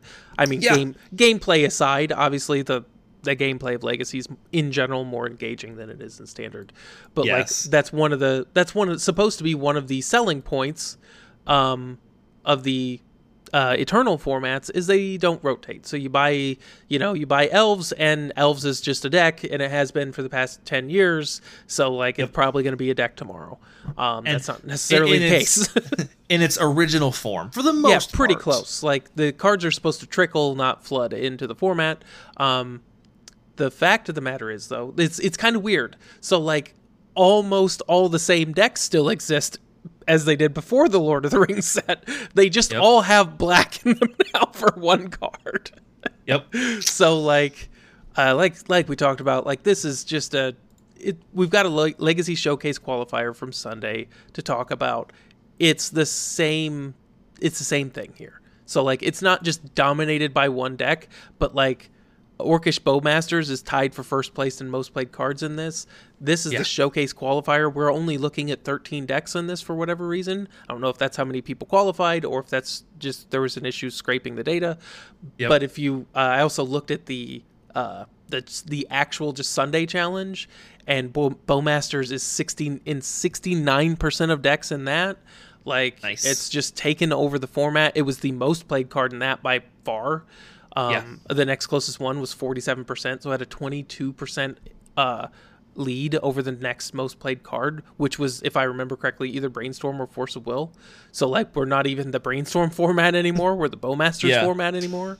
That is on top of the fact that there's also, it was something I was going to bring up last week, where like 5 of the top 8 decks, if I remember correctly, had the most defining cards in the deck, or like the cards that are defining Legacy right now aren't even from Magic's own IP. So we've got Lord of the Rings is shitting all over Magic right now. So it's just like, well, I don't even have the benefit of being like, well, at least it's a really fun like Magic card. It's like, nope, I'm a Modern player, and whether or not I like Lord of the Rings and my Magic, I have to deal with it because, the One Ring, which, like, I will say, at least Orcish Bowmasters could very easily not be a Lord of the Rings card. It's orcs. Yes. Orcs exist. They're not very common in Magic. Like, they don't have a ton. Like, they've kind of gone away from orcs. They used to have a not an even split, but a more even split between like orcs and goblins. But it's mostly just orcs, or mostly just goblins now. But like Bowmasters could 100% just be from any, generic Magic set. The One Ring isn't. No, like, it's right there in the fucking name, and like it is just all over the place in Modern, and it's also really seeing a lot of play in Legacy as well. So like if you don't like these Universes Beyond cards, which I don't, like there's no escaping them even in your competitive formats. Yep. So as someone who is, while I am opposed to the Universes Beyond, relatively speaking, not nearly as much as Matt. I basically let it go. It bothered me. I decided that I liked Magic more than I disliked these, so I let it go.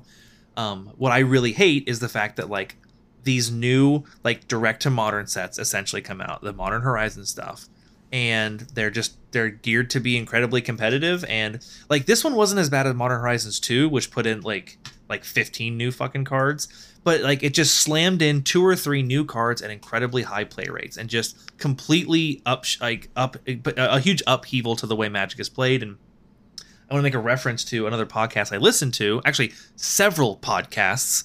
The most recent one I think was Eternal Glory, but they were talking about how like because of like Orcish Bowmasters, you have to completely reevaluate a lot of your core fundamental gameplay lines in Legacy now. That's how powerful this card is. You have to completely like rethink the way you play the game of Magic in Legacy because of these new cards they printed, and they're so powerful. And like that's not what I'm looking for in Legacy personally, which is why I don't like them. Well, and it's the thing is that kind of stuff is fine if it happens once in a while, but it already just happened with the previous model. It happens like almost every time there's a set. Like they're not doing a very good job dialing that power level of these cards in. So like stuff sneaks through, and it just like time after time after time. It's not just like a couple additions to the format that have like interesting little mini games in Magic and whatnot, like within a game. It's, hey, now we have Orcish Bowmasters. Every deck is now different, and you have to play everything differently, which wouldn't be the end of the world if it didn't happen all the time. But like, there's like on a numbers basis, Bowmasters is like, you want to talk about pillars of the format? Bowmasters is the format. Yeah, like 100%. You're talking about the entire history of Magic, and it's like, nope, we've just got this one card now, and it's just it's. Well, we named our podcast Cantrip Cartel to make fun of how obscenely overplayed Brainstorm and Ponder is, and like Bowmasters is already above it. I know, which again, like that's the funny thing is when that happened with Initiative, that didn't like I was a little bit more on board with that because it was one deck, so it was just like, okay, we're gonna have like if we're gonna have a non-blue deck that's able to compete with the cantrips and the blue soup, it's gonna have to be strong, and it's going to shake up the format a little bit. Like it's a new deck, and that's fine. And to be fair, it did take over the format. It was a little too strong, and I even I would say underestimated how strong it was with that 3-drop. But I mean, effectively, it was one card. It was the 3-drop that was busting things because they banned the 3-drop, and now Initiative still exists, but it's just a deck one among many. Like, it's not Head and Shoulders the best deck by any stretch of the imagination, but it does still exist. There's 2 of them in the 13 of this Legacy Showcase qualifier, so it's still very real, but it's not like, the end of the world, right? Yep. The Bowmasters thing, though, is just fucking ridiculous. Like, it is all over the place. It's everywhere. So, as a protest, like I said, we did a much longer intro, and we're gonna do like 20 minutes on each format. The funny thing is, there's really only one deck I actually want to talk about. The others are just going to be, and I'll do a perfect example of this. First place, we're still going to shout him out. Congratulations. Yep. You won a showcase qualifier. That's fantastic. We had B New, who brought it home with Red Painter, with Bowmasters in it. Yep. Like, the funny thing is, I would actually be, here's the deal. If this was a introduction and like Bowmasters was kind of a more niche card, it would actually be interesting to talk about the way that it's affecting the format. But the fact of the matter is, one of 2 things is going to happen in this, in my opinion. Like, I'm just looking at the numbers. Either Bowmasters is going to get banned, and in the meantime, between now and then, Legacy is going to suck, or it's not going to get banned, and Legacy is going to suck indefinitely until there's a card that can knock it out of its place. So like, to be perfectly honest, I'm not terribly interested in how do I play around Bowmasters, and what does this mean for Legacy games, and like what does it mean for the metagame? Quite frankly, I don't care, because this metagame is either DOA or the permanent state of things, in which I'm just not interested in playing this either. Like, we got 2 good months of like Legacy was the shit. Like, and then we're right back to this, where it's just like... Then a Universes Beyond came out. Then Universes Beyond came out and did exactly what I said it would. Like, we haven't... So, one of the things, if anybody has noticed, I don't have anything good to say about this Lord of the Rings set. So, we just don't talk about it. Because, like, all it would mean me ranting for as long... until Jake tells me to shut up. Like, I could do 3 or 4... I could probably do a 5-hour monologue about how much I hate this set, the reasons why, and the Universes Beyond as a broader issue. I hate it all. So we just don't talk about it as far as like a topic. Yeah. We'll talk about the individual cards and their effect on the format. We're just done bringing that up. Everyone knows my opinions on it. It's just a waste of air, breath. Like, so we just don't do it. Yeah. Like, what the hell are we supposed to talk about with Legacy for the next? I mean, they just announce like a few, like before the Lord of the Rings set, that they were only going to be doing bannings like once or twice a year now. So the way it works, so I think the vibe that came out with that was it's kind of more geared towards standard, but the way it works is when a set comes out, they give themselves like a 1 month emergency ban time window. So they allot themselves a month to be like, oh shit, we printed Oko, ban it. And then if it doesn't get banned in that month, yes, they're going to do ban announcements once a year. That's their plan. And it's already been a month, right? It's been pretty fucking close to a month. Think so. It might have been. I hope not. I don't. It might be a month, or might be 2 months, or maybe it could be 2 months, could be 3. They give themselves some time. They give themselves a chunk of time.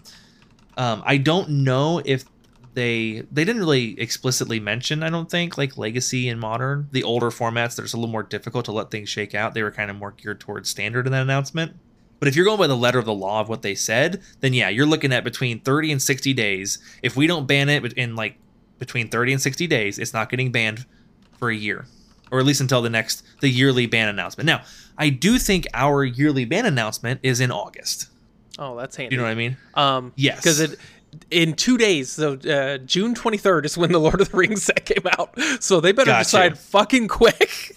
Yeah, I think, and I've heard this. I haven't been tracing it super close, so this could be all way off, guys. But I think it's like late summer, or going like either late summer or going into the fall set was going to be their yearly ban announcement. Is what they were going to start doing it. Yeah, like that in and of itself just makes me really worried for Legacy, because the problem with Legacy is, assuming that applies to Legacy, let's just, that has to be a caveat. Assuming it applies to Legacy, because it may not.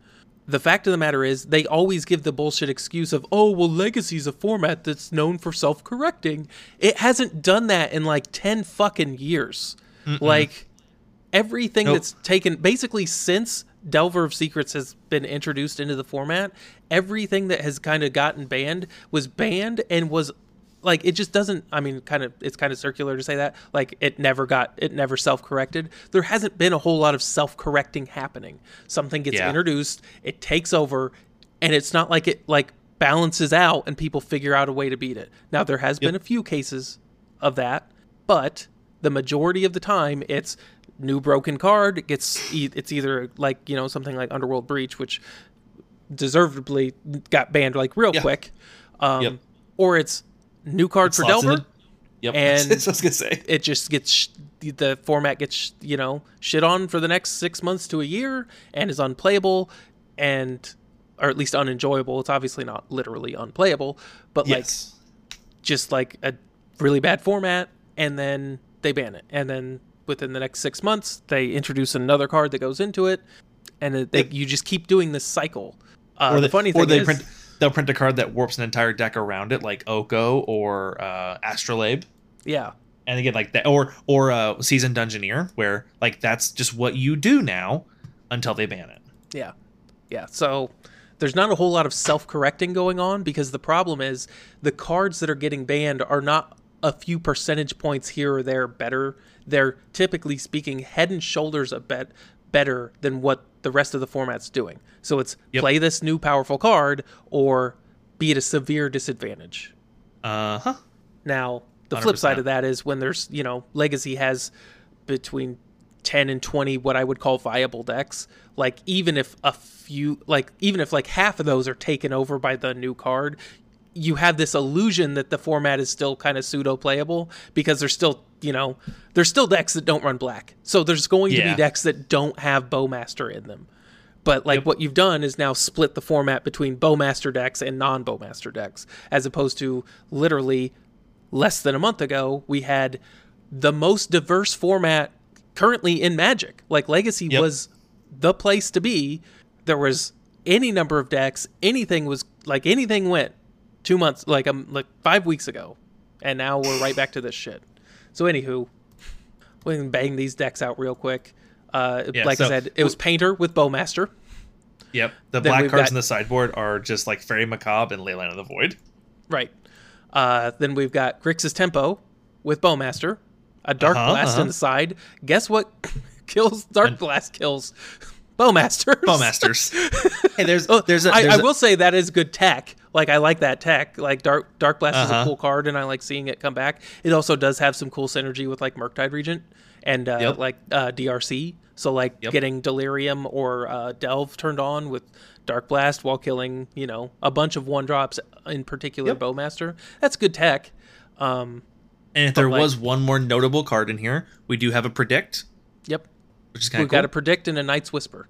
Like, they're basically fighting for the same spot of, like, go up a card for 2 mana. So Night's Whisper is going to be more consistent, but it costs more and is a sorcery. Costs more in life, obviously. It's same mana cost. And then Predict is less consistent, has a higher up end, and is an instant. So, like, but you're both just, both of those, I just go, like, yeah, you just want to play Expressive Iteration, and you can't. Like, that's what that is. Yep. And it's just like, well, drawing 2 for 2, going up a card for 2 mana was pretty good. So people are still trying to force that in there. And, like, the fact of the matter is, like, the surface level thing with Expressive Iteration is it's going up a card for 2, but it's not just going up a card for 2. Looking at 3 and getting the best 2 is way better than just drawing 2 off the top. And then the selection was huge. The selection's huge, and there was no, like, hoops to jump through. So, like, Night's Whisper, you just draw so not only are you just drawing 2, you're also losing 2 life, which does matter. Yep. And then Predict, you've got to jump through hoops, which the hoops are reasonable, given that you've got, 8 ways to manipulate the top of your deck. Yeah. But, like, if I remember correctly, look at you can also use Bobble to do that as well, so you can look. Yes, you can. And then Predict. So 12 ways, really, to kind of abuse Predict. So 1's probably fine in there, but it's still a hoop that you can't just go off the top of your deck, Expressive Iteration, get the best 2 cards out of 3, beat your opponent to death with Murktide. Yep. So there are games where, like, it's turn 10, we're in top deck wars, and one of us top decks Predict, and one of us top decks Expressive Iteration. And it's not even comparable. Yep. So, that's that. Unless you have something to add to it. Nope. The next one's kind of interesting. Yeah, this is the one. This is what I want to talk about. One, it's piloted by Archon. So anytime Archon's doing anything, I want to know what he's doing. He's a fantastic player. 2, it's using a whole bunch of broken cards. Yep. It also has a tabletop price of $9,000. This looks kind of like that Honorog list I was tooling around with on MTGO. Mm-hmm. So using Delighted Halfling to rush out things like Uro and Teferi Time Raveler, the One Ring, like just using a Delighted Halfling to power out these legendary spells that are uncounterable. Yeah, so I look at this and I go, okay, this is Jake's wet dream for what he wants to play. I like know, it a lot. Like, I know you don't love Yorion decks, but, like, online, I don't really see what the difference would be, to be perfectly honest, because you're just drawing cards. So it's not like you even had to deal with the, like, 20 extra cards you had to shuffle and shit like that. And the 20 extra cards allows you to run a lot more of the stuff that you actually want to play. So you wanted to dick around with the One Ring, which I think is perfectly reasonable to test in Legacy. It's dominating Modern. It's a very powerful effect. It makes no sense at all to just write this card off, and it's already seeing play in several decks. So you've got that. We've got to test. Of course, you're running everything but red, so you've got Bowmasters in there. So we've got those 2 cards. Then you've got your other favorite card, Leyline Binding. So I was like, yep, Jake's going to want to play that. And that's one of the things that contributes to the cost. So this is a $9,000 deck without Tabernacle. Yeah. So, like, it's got so many dual lands in it. It has 4-color mana base, has all the dual. It's got 4 Mox Diamonds. It's got all the new expensive cards. So the Bowmasters and the Rings. Yeah, this deck is obscene. And it looks like so much fun to play. Yeah, it does look like it'd be a lot of fun to play. I hate the fact that you can have a 4-color deck and 2 Wastelands in it. Yep. Obviously, you got Life from the Loam to not only abuse your fetches, Cephalid Coliseum, and the Wastelands, but to also counteract Wasteland itself, now that Delver's now a very real threat again. So you're definitely going to want those Loams to get your lands back, because I mean your 4-color deck, it's not unheard of that you're going to be shut off from one of these colors. Dude, nothing feels better though than like fighting that wasteland fight of being like, man, I only have 2 lands, I'm off my colors, blah blah blah, and then you top deck Loam and you're like, oh sweet, let me get these 3 lands back, and your opponent's like, so the last 4 turns didn't fucking matter? Cool. Yep. Exactly. They did not, my friend. You've pushed yourself longer into the game, and most likely your better cards, less efficient cards, more powerful cards are going to take over from the more efficient kill you quick kind of threats. Because half of his hand went to destroying my lands, half of my hand went to countering all his spells, and we're just staring at each other. Yeah, and my top decks are better. Yeah, they are.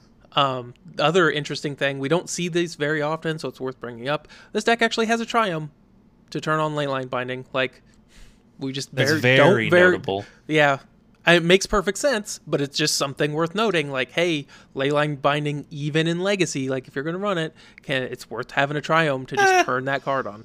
So it even has Cephalid Coliseum. Yep.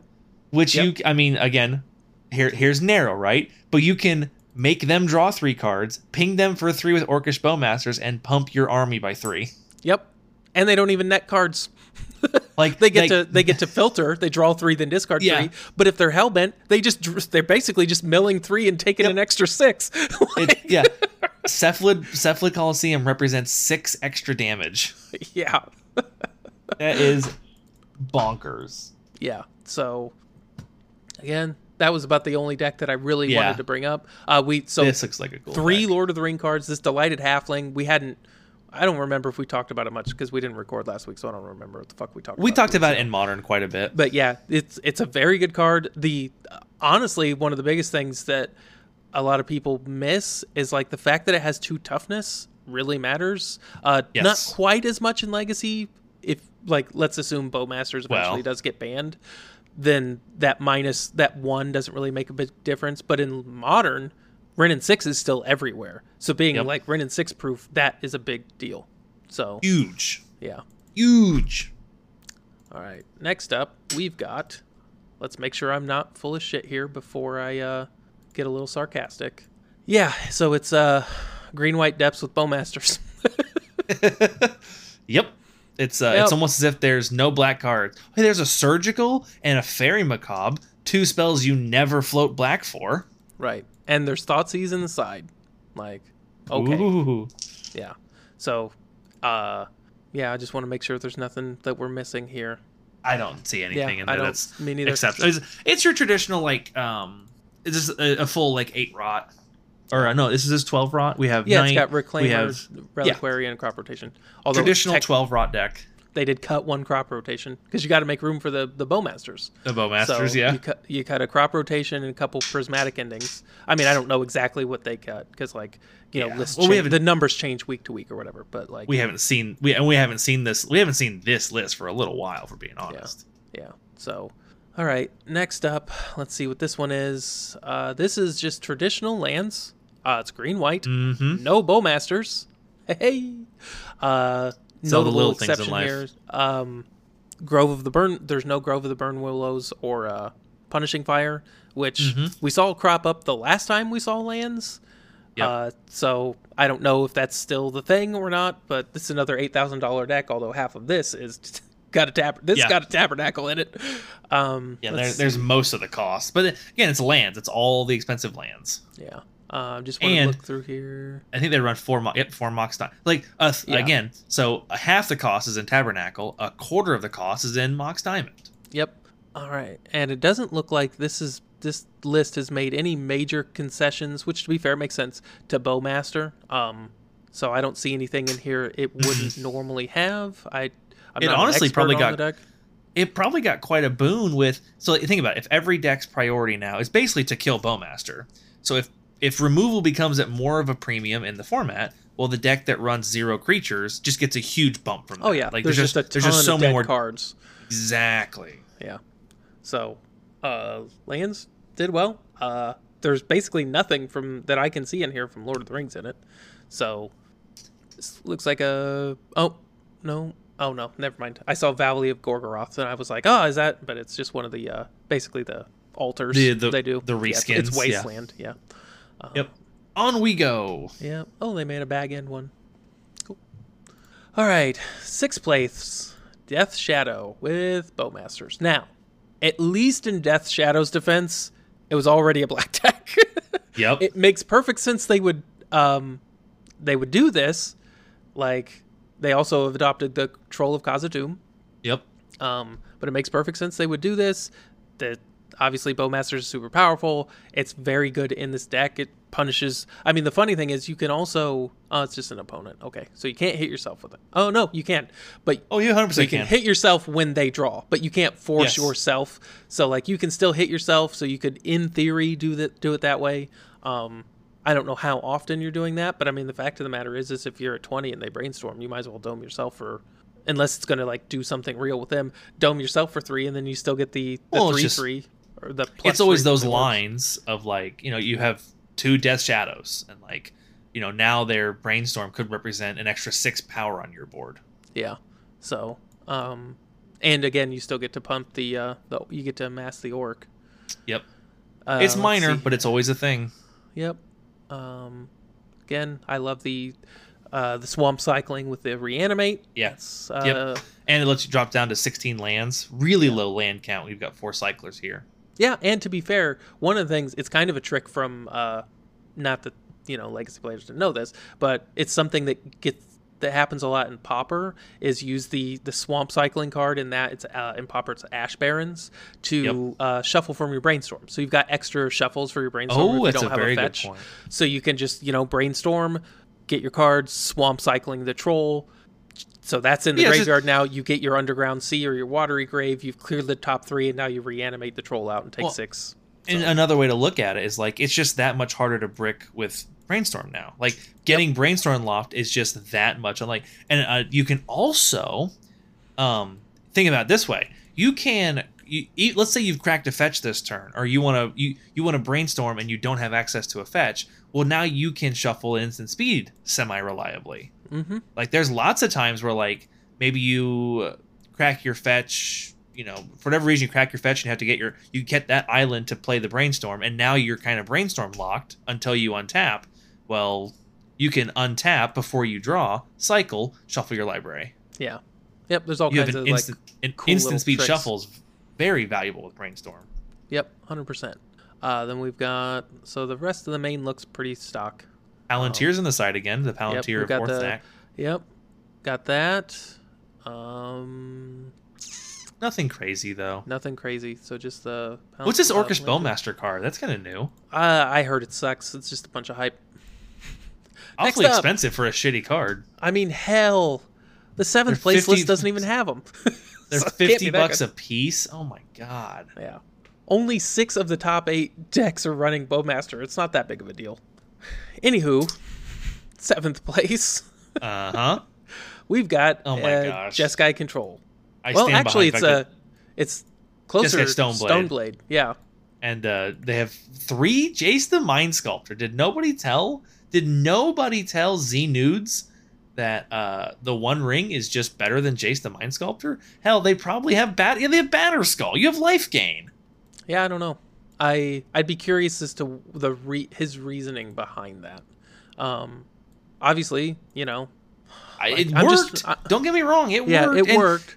Jace is a powerful card. I'm not saying Jace isn't powerful. I'm just saying he's not nearly powerful enough. That's what I'm saying. Not when in my opinion, not when the One Ring's out there. Uh-huh.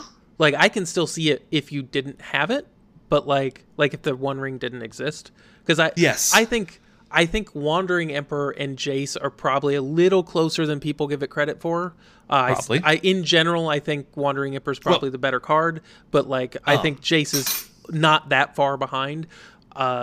So in my opinion, that math changed a lot when Legacy kind of moved around a little bit and Red Blast wasn't in 60% of decks. Right.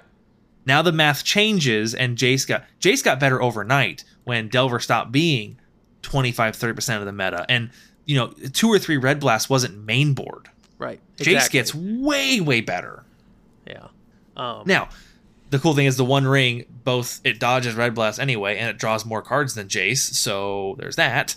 And it even, like, where Jace bounces a creature to buy you a turn. Well, so's the One Ring. Yeah, Doesn't bounce basically, it, but... it buys you a turn. Not to mention, half the cards in fucking Legacy these days, I don't want to bounce. They all have good ETBs. Right. Yeah, the bouncing the return target creature to its owner's hand is not the, like... it's not the protection plan that it used to be. Yeah. It isn't the gotcha like we used to... Yeah. So, yeah, I don't... That to me is questionable. I can understand again, not wanting to dip your toe into that and going with something you know pretty well, because, again, Jace is still a reasonably powerful card. But... Yep. It's true. I also, True Name in the main. That's a choice. Well, True Name doesn't die to a Bowmaster and walks right past the amass token. Like, that is very true. And it either stands in front of it perfectly or charges right through. Yep. So it's just like, I'm going to give him a Cauldron Complete, So, and your Bowmaster can... I say, how do you feel about calling this Stone Blade when there's no blades? I mean... I know.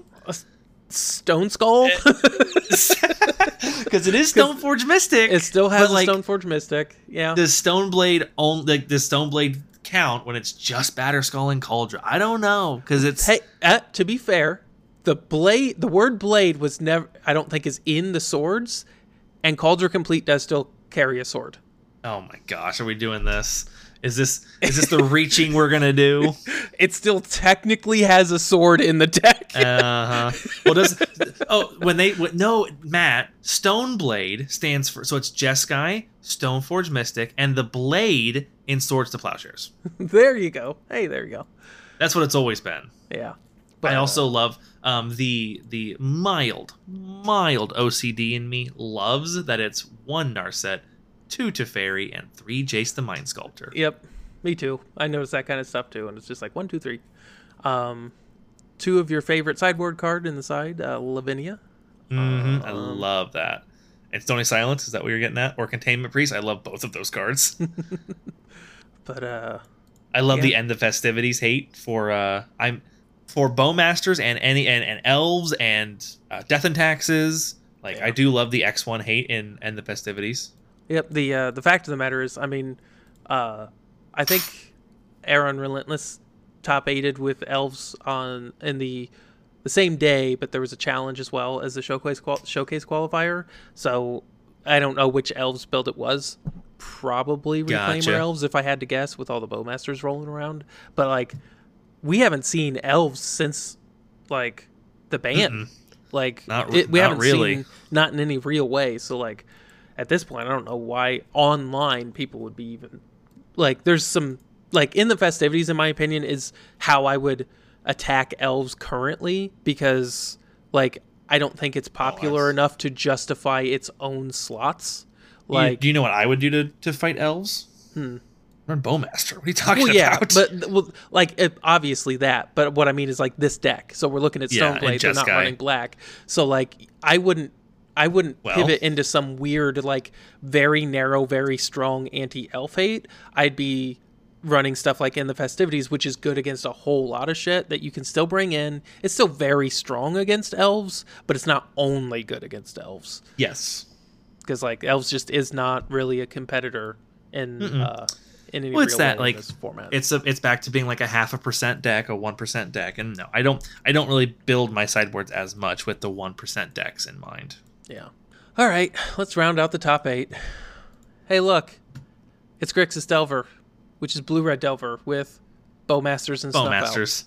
That was something we were talking about on the Discord a little bit, was Cast into Fire, and it's the same kind of thing that I was talking about on there, where like Cast into Fire is decent against elves, but I wouldn't, if I was going to sideboard against elves, like I wouldn't build my sideboard with Cast into the Fire in mind.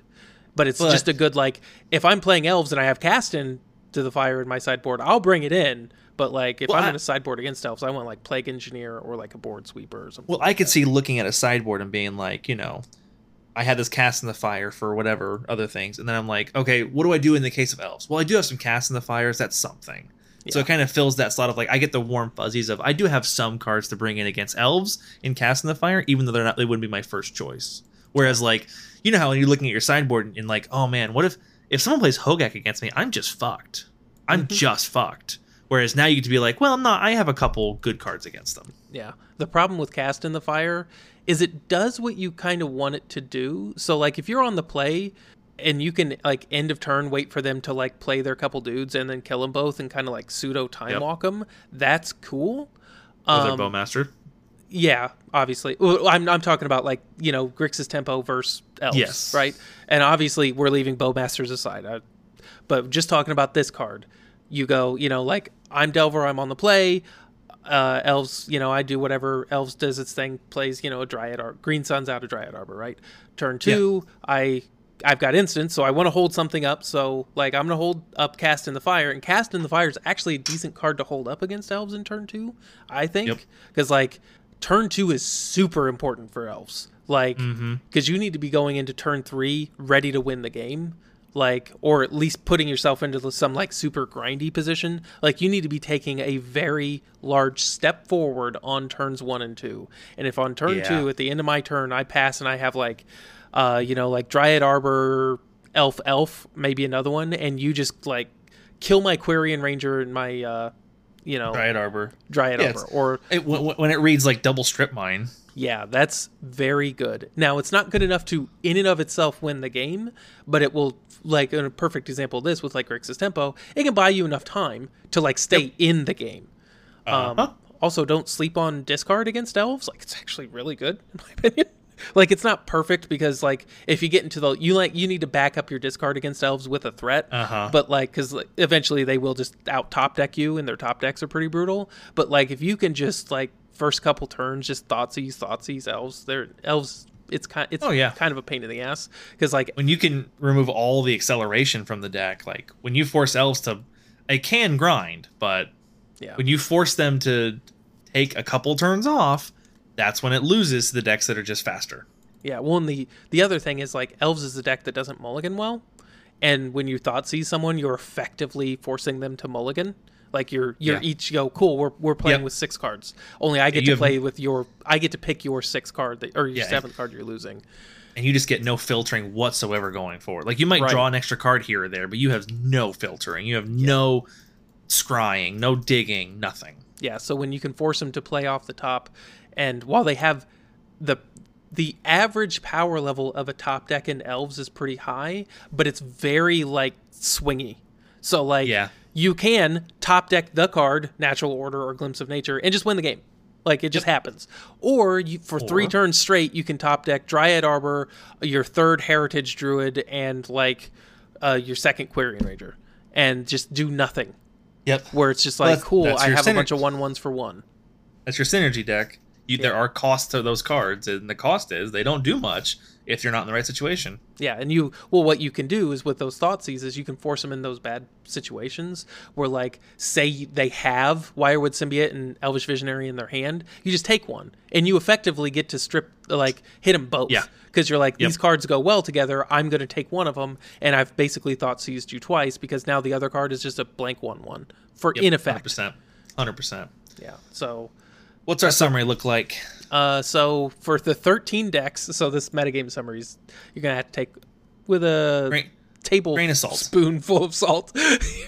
So other is 30.77, so there's 4 others, which is basically the Archon's deck, 2 initiative decks, and then let's see what this blue one is. It's probably just basically... Oh, no, it's... Holy shit! The blue one's the most interesting deck in here. So it's Breacher, Atraxa. It's fucking Days Undoing Intuition Show and Tell. Yeah, they just mixed together the Hull Breacher Days Undoing package with a legit Show and Tell 3 Atraxa 3 Emrakul package. Yeah, and 4 Omniscience. Yeah, and 4 Omniscience. Yeah, yep. Omnitel or Omni. Yeah, Omnitel. Yep. My brain shut off for a second. Yeah, that's hilarious. I wish it did better. Yeah, I wish it would have top 8'd. So, I mean, not that it would make that big of a difference. We basically just covered 75% of the deck. Yep. So that's the metagame summary. Like, that's your others. You've got 2 Death Shadow, 2 Grixis Tempo, and then Red Prison, Lands, Depths, Painter, and Stoneblade. That's the whole 13. It's the only ones we're talking about. Most played cards, Force of Will, 28 copies, 54%. Orcish Bowmaster, 25 copies, 54%. The only reason I'm going over this is to like really drive home the Bowmasters. Brainstorm, 24 copies, 46%. Ponder, 24 so there's more copies of Bowmaster than either Brainstorm or Ponder. And then Chalice rounds out the top 5. And then almost as many as Force of Will. That is fucking bonkers. Top creatures. Bowmasters, 54%. The next place, it's not quite perfect because these numbers get a little fuzzy, is Caves of Chaos Adventurer, 12 copies in 23 decks. Bowmasters is literally twice as common as that. Oh my then gosh. There's Fury, Murktide Regent, and Simian Spirit Guide. And then top spells. Basically, it's the same thing without the Bowmasters. So you got Force Will, Brainstorm, Ponder, Chalice of the Void, and Chromox. I will say, it is interesting seeing... I don't even think... The funny thing is, when Initiative was at its worst, the Initiative creatures still didn't break the top cards list. No, the top cards and the top spells were still the same ones, where it was like basically Force Will, Brainstorm, Ponder are perpetually top 3, and then like you'd have like Lotus Petal and shit like that in 4 and 5. Like Bowmasters is the second most played card, not the most played creature. Like that's nuts to see that in Legacy. So, anywho, if you like Bowmasters, great. If not, you probably should play Pioneer. Yeah, no kidding. All right, let's do Modern. Same thing. In personal protest of what's going on right now, we're going to do maybe 20 minutes. We're still going to end up with a probably 2.5 hour podcast because Matt can't shut the fuck up about cards. Yep. The joke is guilty as charged. But let's go. First place in the Modern Challenge we had was Nahuel 10 with a Dimir control list featuring Orcish Bowmasters. You do have 2 Sheldred to go with your 4/1 ring, which is both in Alchemy, in Alchemy and Historic and Modern, especially. You are seeing this combo of Sheldred into the One Ring, because it basically solves the only very minor problem the One Ring has is that you can die to it. It can kill you. And basically Sheldred makes it so that never happens. Because not only doesn't happen, you actually net life. Oh, a ton. That's what I'm saying. Like, yeah, you're going up a fuck ton of life. Rounding that out then with a cut with 4 Subtlety and 2 Murktide Regent. Is this the first time we've seen a full 4 of Subtlety in a deck? Yeah, that's exciting. A, B. I sold my subtleties. Of course. I mean, I traded them in really at the. playing them. Yeah, I traded them in at the con for some sweet EDH cards. Of course. The other interesting thing to me about Sheldred is it also it kind of amplifies. She kind of amplifies the effect of the One Ring and amplifies the effect of Bowmasters. Yep. Well, it's like there's 2 halves of that card, and it hits both of the most played cards. What's the best thing about Orcish Bowmasters is it makes the One Ring fucking suck. Well, so does Sheldred. when every card on the One Ring costs you 3 life, it's awful. Yeah. So, like, obviously, it's just a very, very, like, upfront, face-up play that is perfect. In your spell suite, you've got a bunch of interaction in the terms of a couple, 2 Spell Pierce, 4 Counterspell, 4 Force Negation, 2 Sheldred's Edicts, 4 Fatal Pushes. Now, it's totally cool running. So you think about, you've got 8 pitch spells here with 4 Force Negation, 4 Subtleties. That whole premise of I was talking to you about, the reason I wanted to play the One Ring in Control is like, fuck it, I don't care about cards. I'm just going to keep you from winning until I can get my One Ring out and completely recoup all of that card disadvantage immediately. And it even has Sauron's Ransom to 1, get card advantage, and 2, dig deeper. Even if it isn't card advantage, it's just deeper. And yeah. I after thinking more and more about Sauron's Ransom, I love this card so much because, and I heard this from someone else, and they helped kind of crystallize it for me, and I can't remember who it was, and I'm super sorry, but it's not my original idea. But the idea that, Sauron's Ransom always does what you need it to do. Either it finds you it always digs you, was it 4 cards deep minimum, and it's always easy to find the answer. It's kind of like the Cabal Therapy thing. Remember when you taught me how to play Cabal Therapy? Mm-hmm. Like, you just name what they can't, what stops you, right? Well, Sauron's Ransom either always finds you what you need or gets you way closer to it.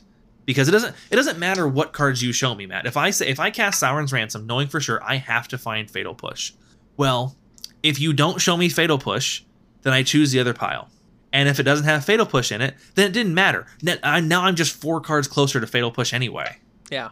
Like, it's such an amazing card. Now, obviously, like, Fact or Fiction is arguably better, even though it is 1 more mana, which is very relevant.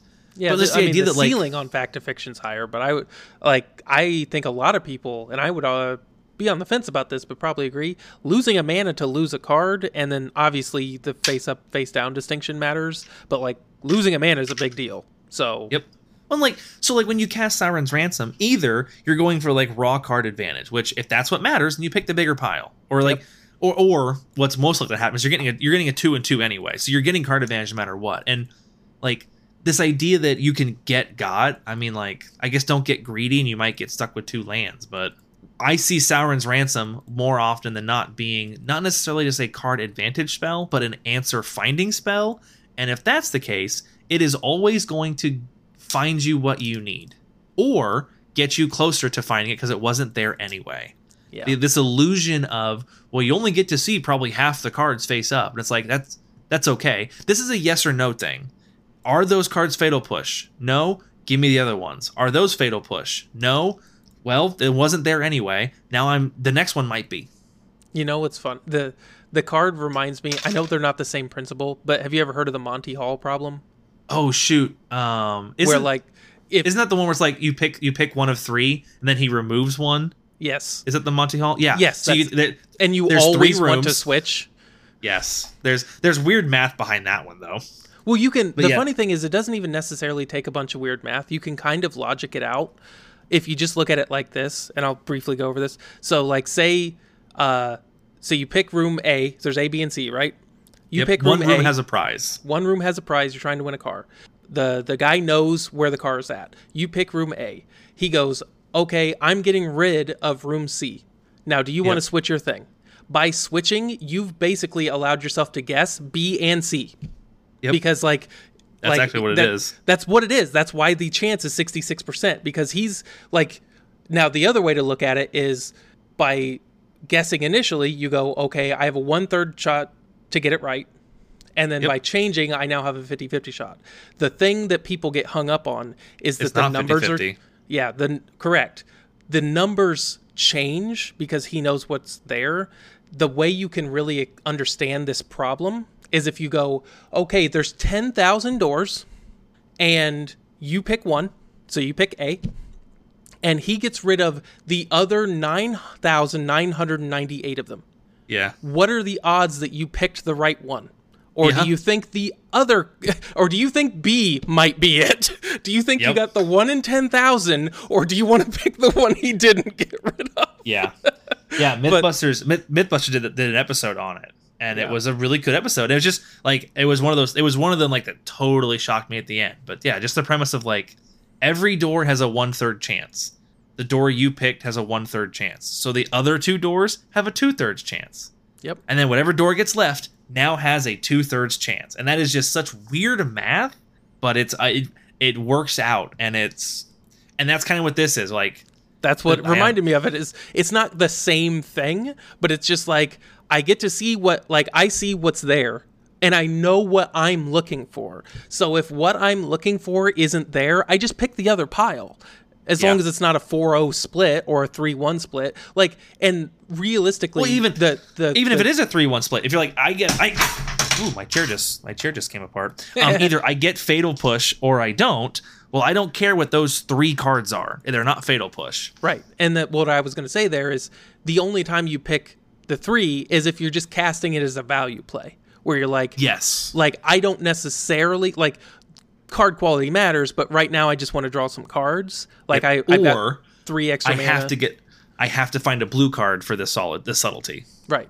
Which the flip side is Sauron's Ransom is a blue card, but you could cast it and get more blue cards as opposed to just pitching it itself. But yeah, like it's one of those things where it's like if there's a specific card you need, you pick the pile that either has it or is face down. If there's not and you just want value, you pick the most cards, or if it's split evenly, you pick the card. You go, oh well, those 2 cards suck, I'll take my chances on the other 2, because if the cards showing suck, they might as well not be there. Which would you rather have? Because this is kind of the question, which would you rather have? 2 random cards or 2 cards you know aren't useful to you? You don't want them. Okay, well then just take 2 other cards maybe don't want. Like I remember when I saw that card, and it's a little different because the one I used to play with on Arena was 3 cards. So it was real head games of like, well, do you want 1 decent card or 2? Because it's a value play a lot of times, and 2 cards is worth a lot more than 1 card sometimes. But like just the more I thought about the math on this card and just like how you just really never get fucked. You never lose because like either you just care about card quantity, and if you pick the 2 face-up cards, you chose them because they're good cards. Oh, there were better cards. Well, you got 2 good cards. Or, well, I need this card or I don't win. And, well, it was none of them. You can't lose if there was none of them. You're just 4 cards deeper now, which there's a ton of value in that. When you're digging through your deck and you just get to mill 4, or even if it was just mill 4 bad cards, like, that's awesome. Impulse is a great card when it's just like, look at the top 4, get rid of 3 of them. Right. The other thing I think that will trip people up with Sauron's Ransom is I don't really have a name for it, but you know how if somebody mills you 10 and the 9th card was a card you really needed, you get like really upset?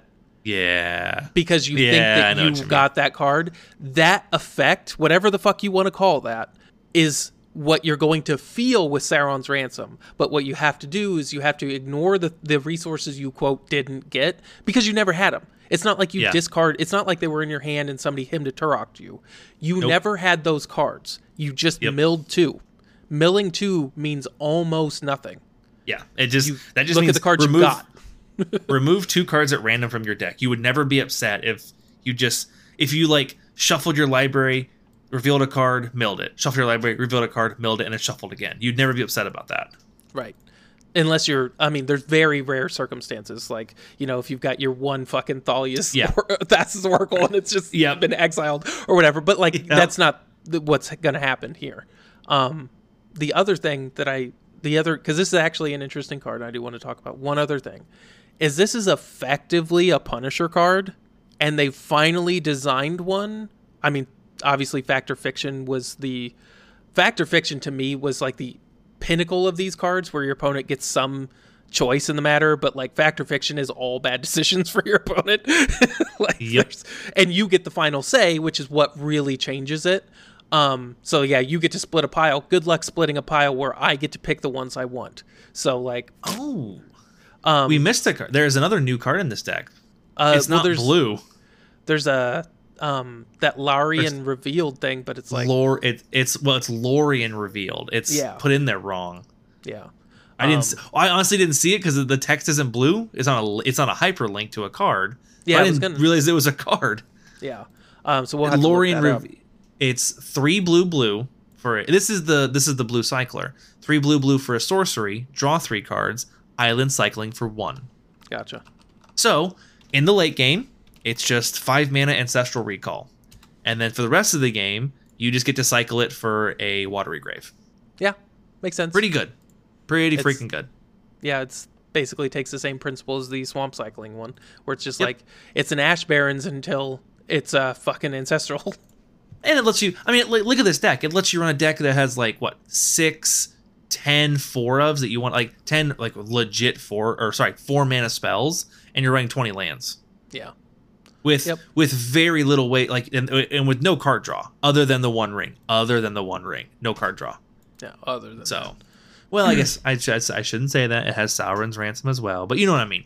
Yeah. So you get to really trim down on lands, and this whole it's kind of like the spell lands, like Otawara and shit, or in Takenuma. They're just lands with spells on them, and you don't usually want to cast Otawara, but sometimes you do, and it comes in pretty fucking handy.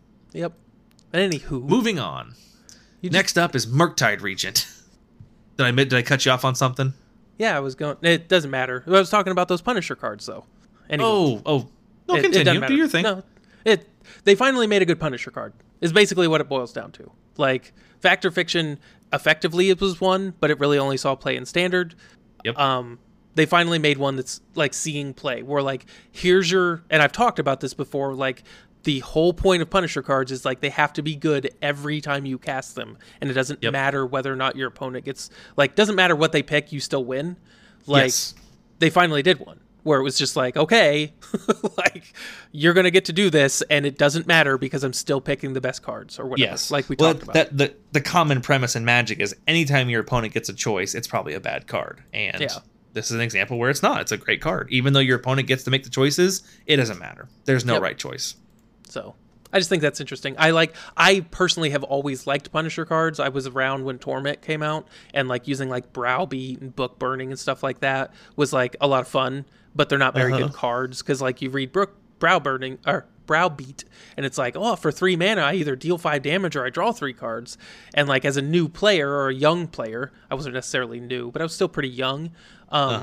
That's on the surface, that sounds pretty good. You're like, well, 3 mana for 3 cards is good, and 5 damage for 3 cards is good. But obviously, everyone knows you're only going to get the 3 cards when the life matters, and you're only going to get the damage when the cards matter. Like, it's never going to work out well for you, and that's the bread and butter. Like that's what Punisher cards do, and this one is kind of a playable one. So I just think it's cool. All right, speed run on Modern, second place, Murktide Regent. Very standard Izzet Murktide list. 2 subtlety in the side. Like, is this how good Orcish Bowmaster is? We're starting to run subtleties in the main. Other than that, we have Lorien Revealed again as that Island Cycler, allowing us to drop down to 17 lands.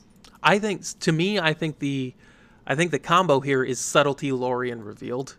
Like, so it's just like that subtlety becomes a lot better when you have a blue pitch spell that can recoup that card advantage.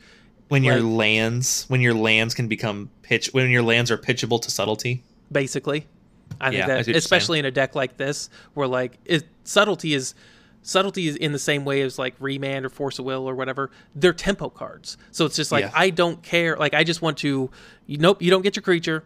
I'm not putting any mana into it, and now I'm going to attack you with Ragavan. Like, that's what subtlety's in there for. It's not in there to like hard answer stuff, right? It's it does counter it, but like they want time, and subtlety gives you time. It also puts it on top of their library, like countering it, but they get to draw it again. It's not gone. I know, but that's what I mean. It's not gone. I'm agreeing. It's literally it's just buying you time. So. Yeah, but it's enough time for Ragavan to hit you in the face or Murktide to hit you in the face one more time. Which, oddly enough, if you subtlety their creature, Ragavan can then exile it and remove it. Yep. So what? Like, it's kind of like, well, I need the cards I need to be able to recoup the card disadvantage from subtlety. And how many times are you going to get to like subtlety their 3-drop creature back on top of their library and then hit them with Ragavan and cast it? Right. And now you get to have it. Correct. Like, that's awesome. I've been saying for a long time, subtlety's a good card. It's just a matter of like, you've got to have. They're still only $10 a piece. They're not terribly expensive as far as the elementals go. I could very easily see subtlety going up at this point. Like, it's kind of hung around $10 or $11, but it's getting there. It's going to start taking its way up probably. After that, not much else in the main board here.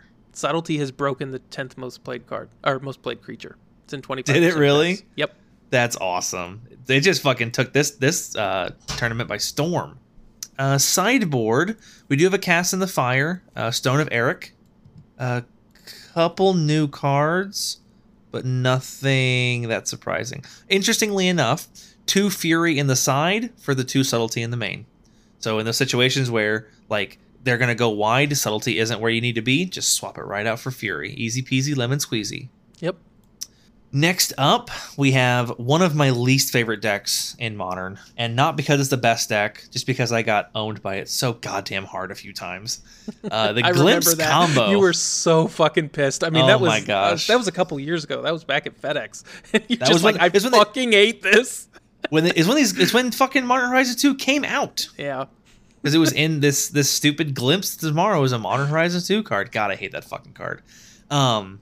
This deck is all about, spamming the board with permanents and then cascading into Glimpse of the Tomorrow and turning those probably shitty permanents from like maybe the Kiki Jiki or what's this wave shifter that you can like evoke it and get a couple investigate tokens and just turning those into like actual real cards like Omnath and Fury and Karn. So shit like that. Mm-hmm. Nothing particularly crazy in this list though. Main board and then sideboard.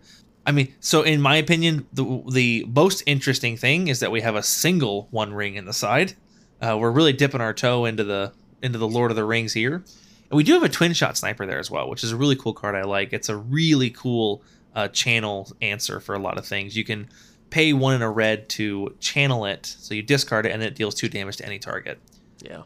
So a 2-mana uncounterable shock that has a 4-mana 2/3 with reach that also shocks on ETB on the back end. Like, just a good card. Don't forget that mixed in there, we do have that Karn in the main board, the Great Creator, so we do have a bit of a Karn wish board in the side with things like Liquid Metal Coating, Tormod's Crypt, Phyrexian Metamorph is actually a really cool little grab with Karn. And I guess that makes sense. I looked right past the fact that you have 1 ring in the sideboard because you have Karn to go get it. So you get Karn, always get the 1 ring, and you're good to go. You can also get Phyrexian Metamorph because why would you need to play your own 1 ring when you can just play everyone else's rings? Yep. And again, interesting enough. So Twin Shot Sniper, while it is a red creature, it is also an artifact creature. Is Karn non-creature artifact or just an artifact? Yep. Yeah, it's just an artifact. Karn can grab your Twin Shot Sniper. All right, speed run. Next up, Rakdos Scam. This deck took this challenge by fucking storm. This jumping forward here, 28% of the meta was Rakdos Scam this week. So I was talking to Matt about this. Rakdos Scam has a couple of additions. So for Grief, only 2 Fury. So the Scam part of the package got trimmed down quite a bit to make room for 4 Orcish Bowmasters and 3 Sheldred the Apocalypse to go with the 3 One Rings. Yeah. I was really surprised to see Orcish Bowmasters go into a deck like this because it didn't feel right. Other than Orcish Bowmasters is amazing. That card is bonkers. But like it just is not what this deck is trying to do. This deck is trying to like cheat into play a Grief or Fury like turn 1 or 2 and then take away the game with that, backing it up with like a couple Terminates, a few Thought Seizes, like maybe a Dauthi Voidwalker to help back it up. So looking at the actual list now, because we talked about this before the podcast started. The way I see this is I would hesitate to even call this Scam anymore because like for a while, like Black Rakdos Midrange and Rakdos Scam were kind of vying a little bit for the top spot. Uh-huh. Like, yes, it still has the rebirths and whatnot, but like to me, I would play this deck totally different than you would with the like a Scam deck where you're trying to go all in on turn 1. This to me looks like a much closer to just the mid-range style that has the capability to like scam. It has like the Scam package in there, but more of a mid-range deck. And so like I would probably approach the game a little bit differently. I understand what you mean because like on the surface, that Scam deck, we talked about this, where the Scam deck effectively plays like a combo deck. It's grindier, but it plays like a combo deck where it's trying to like 1-2 punch you and effectively take you out of the game. Yep. Whereas this is like, nah, I'm not so like the Scam is cool, but like what I'm actually going to do is Bowmaster like 1 ring Sheldred you out of the game. And if I happen to like Fury you twice or something, that'd be great. Yep. But well, I wonder if part of it is like, like maybe Scam has a really hard time getting past like if your whole plan is to like, go down on cards or be card parity to grief someone twice or to scam them and get a bunch of advantage. And they just go, cool, 1 ring. Your whole game plan is mute for a turn because you're winning in the red zone. Yep. And then now I've recouped all that card advantage. And so they just really double down on 7 ways to punish 1 ring players really hard. Yep. And then ran it themselves because it's the 1 ring. Oh, because why not? Of course. As for the sideboard, nothing crazy in there. 4 Leyline of the Void and 1 Fury. But nothing Nothing particularly crazy going on in there. Next up, 5th place, we do have Boros Burned this week, which actually makes a lot of sense if you're going to be playing against a bunch of One Ring decks where, like, if they're going to be slamming the One Ring and just going up on cards and trying to eat the first 3 to 6 damage they're going to take off the One Ring, well, how often does Boros Burn you stabilize at 4? Mm-hmm. And that is a very inconvenient number for the One Ring.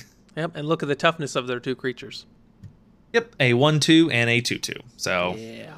Orcish Bowmasters ain't got shit on them. Although, in fairness, they do come in the red zone pretty aggressively, and Orcish Bowmasters does trade for Goblin Guide.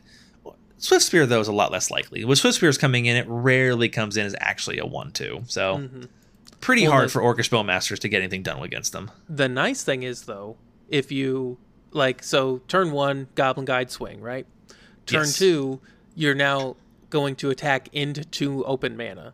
As long as you leave some mana open, you can wait for them to flash in their Bowmasters and try to, like, trick you and, like, maybe do some burn shenanigans and, like, get out of it, basically. Bait them into playing it.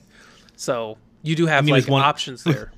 With one of your 28 spells that deal Correct. damage. So as long as you just make sure but one of the things, like, it does make you play a certain way, which there are disadvantages to that, but basically you have game against that card. Yes, as long 100%. as you, don't overcommit, basically is what it boils down to. Yep. As far as Boros Burn goes, though, there's not really much interesting in the main board of this. Roiling Vortex is probably the coolest card to come in. By no means is it new, but so you think about all these decks that run the One Ring. The good ones that we see are running ways to gain life to offset it. Mm-hmm.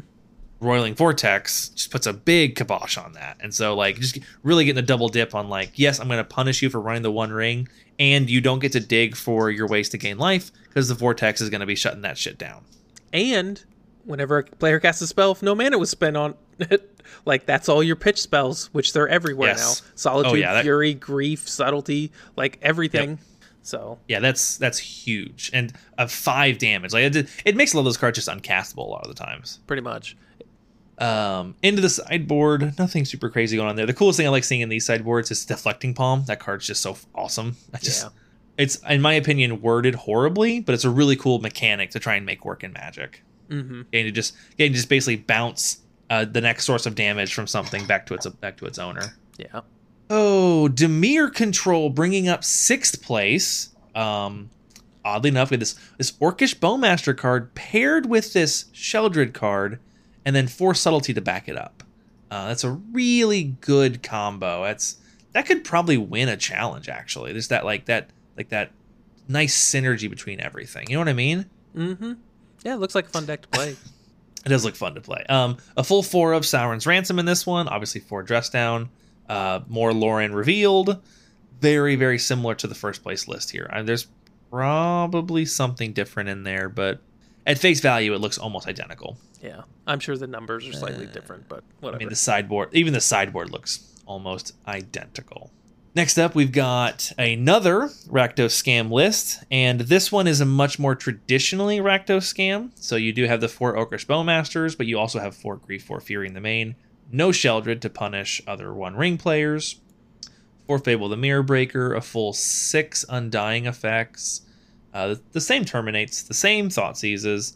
I'm trying to find, where did we find room for 4 cards for the Orcish Bowmaster? What did we cut? Was it so in the first list they made room for Bowmasters and One Rings, and they still had 6 Undying effects. Yeah. So they had cut 2 Fable the Mirror Breakers, and I'm not familiar enough with these lists to kind of basically compare a mental list versus this one. And the other one we had in the top 8 wasn't really traditional either. And probably any list you find, you probably aren't going to find a traditional list because, like, why wouldn't you run Bowmasters or the Ring? Yeah. So if anyone wants to do a gotcha moment and, like, let me know the obvious answer to where we're finding room for these Bowmasters, by all means, hit us up on the Reddit or on Gmail.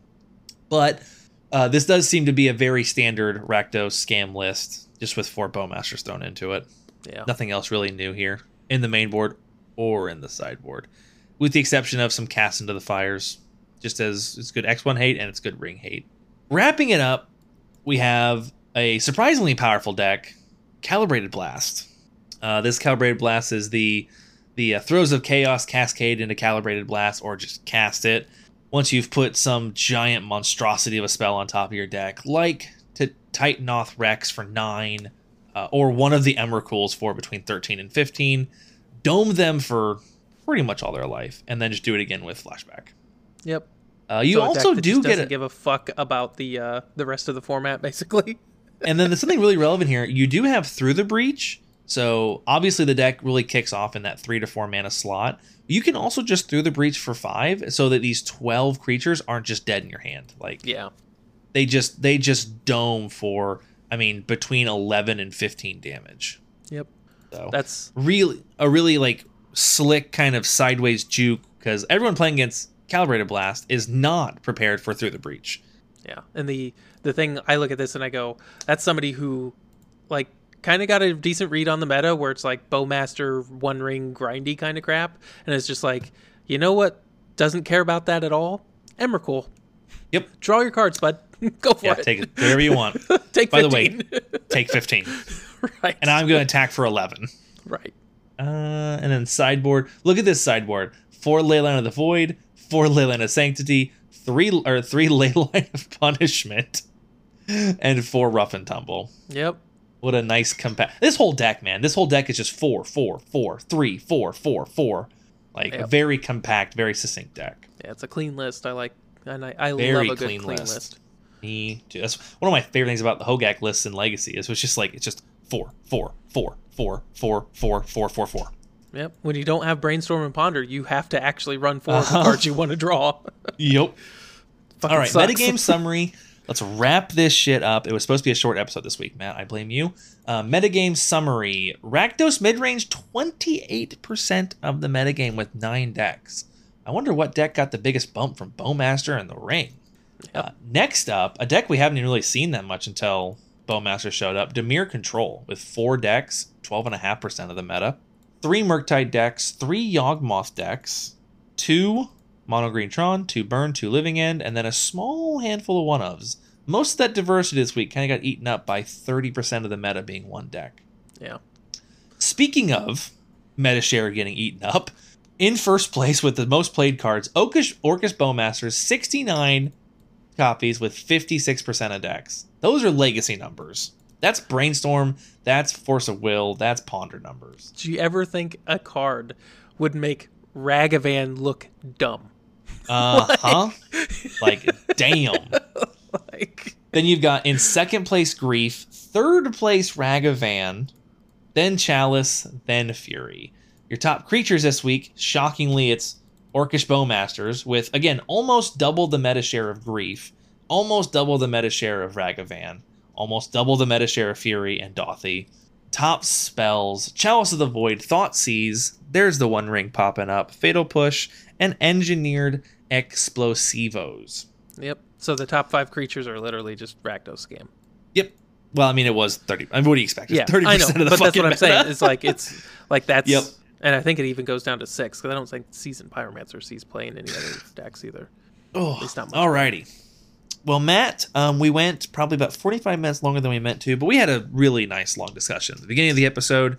Honestly, I get listeners, we weren't going to do it every episode, but like, let us know. Did you hate our intro? Did you skip it? Did you enjoy it? That whole just kind of getting a little deeper into us talking about what's been going on in our lives. Let us know if you want to reach out to us at like cantripcartel@gmail.com, at Facebook or Twitter or Instagram, Cantrip Cartel, pretty much everywhere. I know we don't post, but we read. So if you send us something, we will read it. Thank you to our patrons. Thank you to patreon.com. Thank you to Matt for working with my awful schedule this week. Yep. No problem. Matt, is there anything I'm forgetting? No, I think we got it. Plus a Well, little extra. I ruined your little title. extra. Suck it. Yeah, I'm not changing it. I think we'll see you guys next week. Yep. Have a nice night, guys. I'll be honest, Matt. You just want to play Gloomhaven? Yeah, sounds good. Welcome Come step on in to the Cantrip Cartel. Jake and Matt chatting meta games or slinging some spells, casting ale, sipping on blue soup and parting some veils. Glimpse of nature once upon a time, they're telling the tale of the elvish visionaries on the wildwood prairies, where the brainstorms are so fearsome, so scary, so legendary. Queer and ranger grounds the sylvan libraries, for when the greens and zenith would parry the clouds and turn their swords into plows. Let them rotate the crops, abundant growth in the ground, nourish the life from the loam until it flourished unbound. Seeds of innocence burnished all the birch laurian mounds. Gaia's cradle exhaled, carpet of flowers unwound. Birds of paradise sang, tropical islands a sound. Allosaurus shepherd danced on dinosaurs stomping grounds. Jake and Matt pondered deeply all this magic they found. Through their visions doused in serum, they saw only for how to convey these magic stories aloud to the crowds, the masses. Make the voices heard, share the truth, the magic. Through ancestral visions, they felt compelled to draw every single card with the Cantrip Cartel. Drawing cards with the Cantrip Cartel. Drawing cards with the Cantrip Cartel.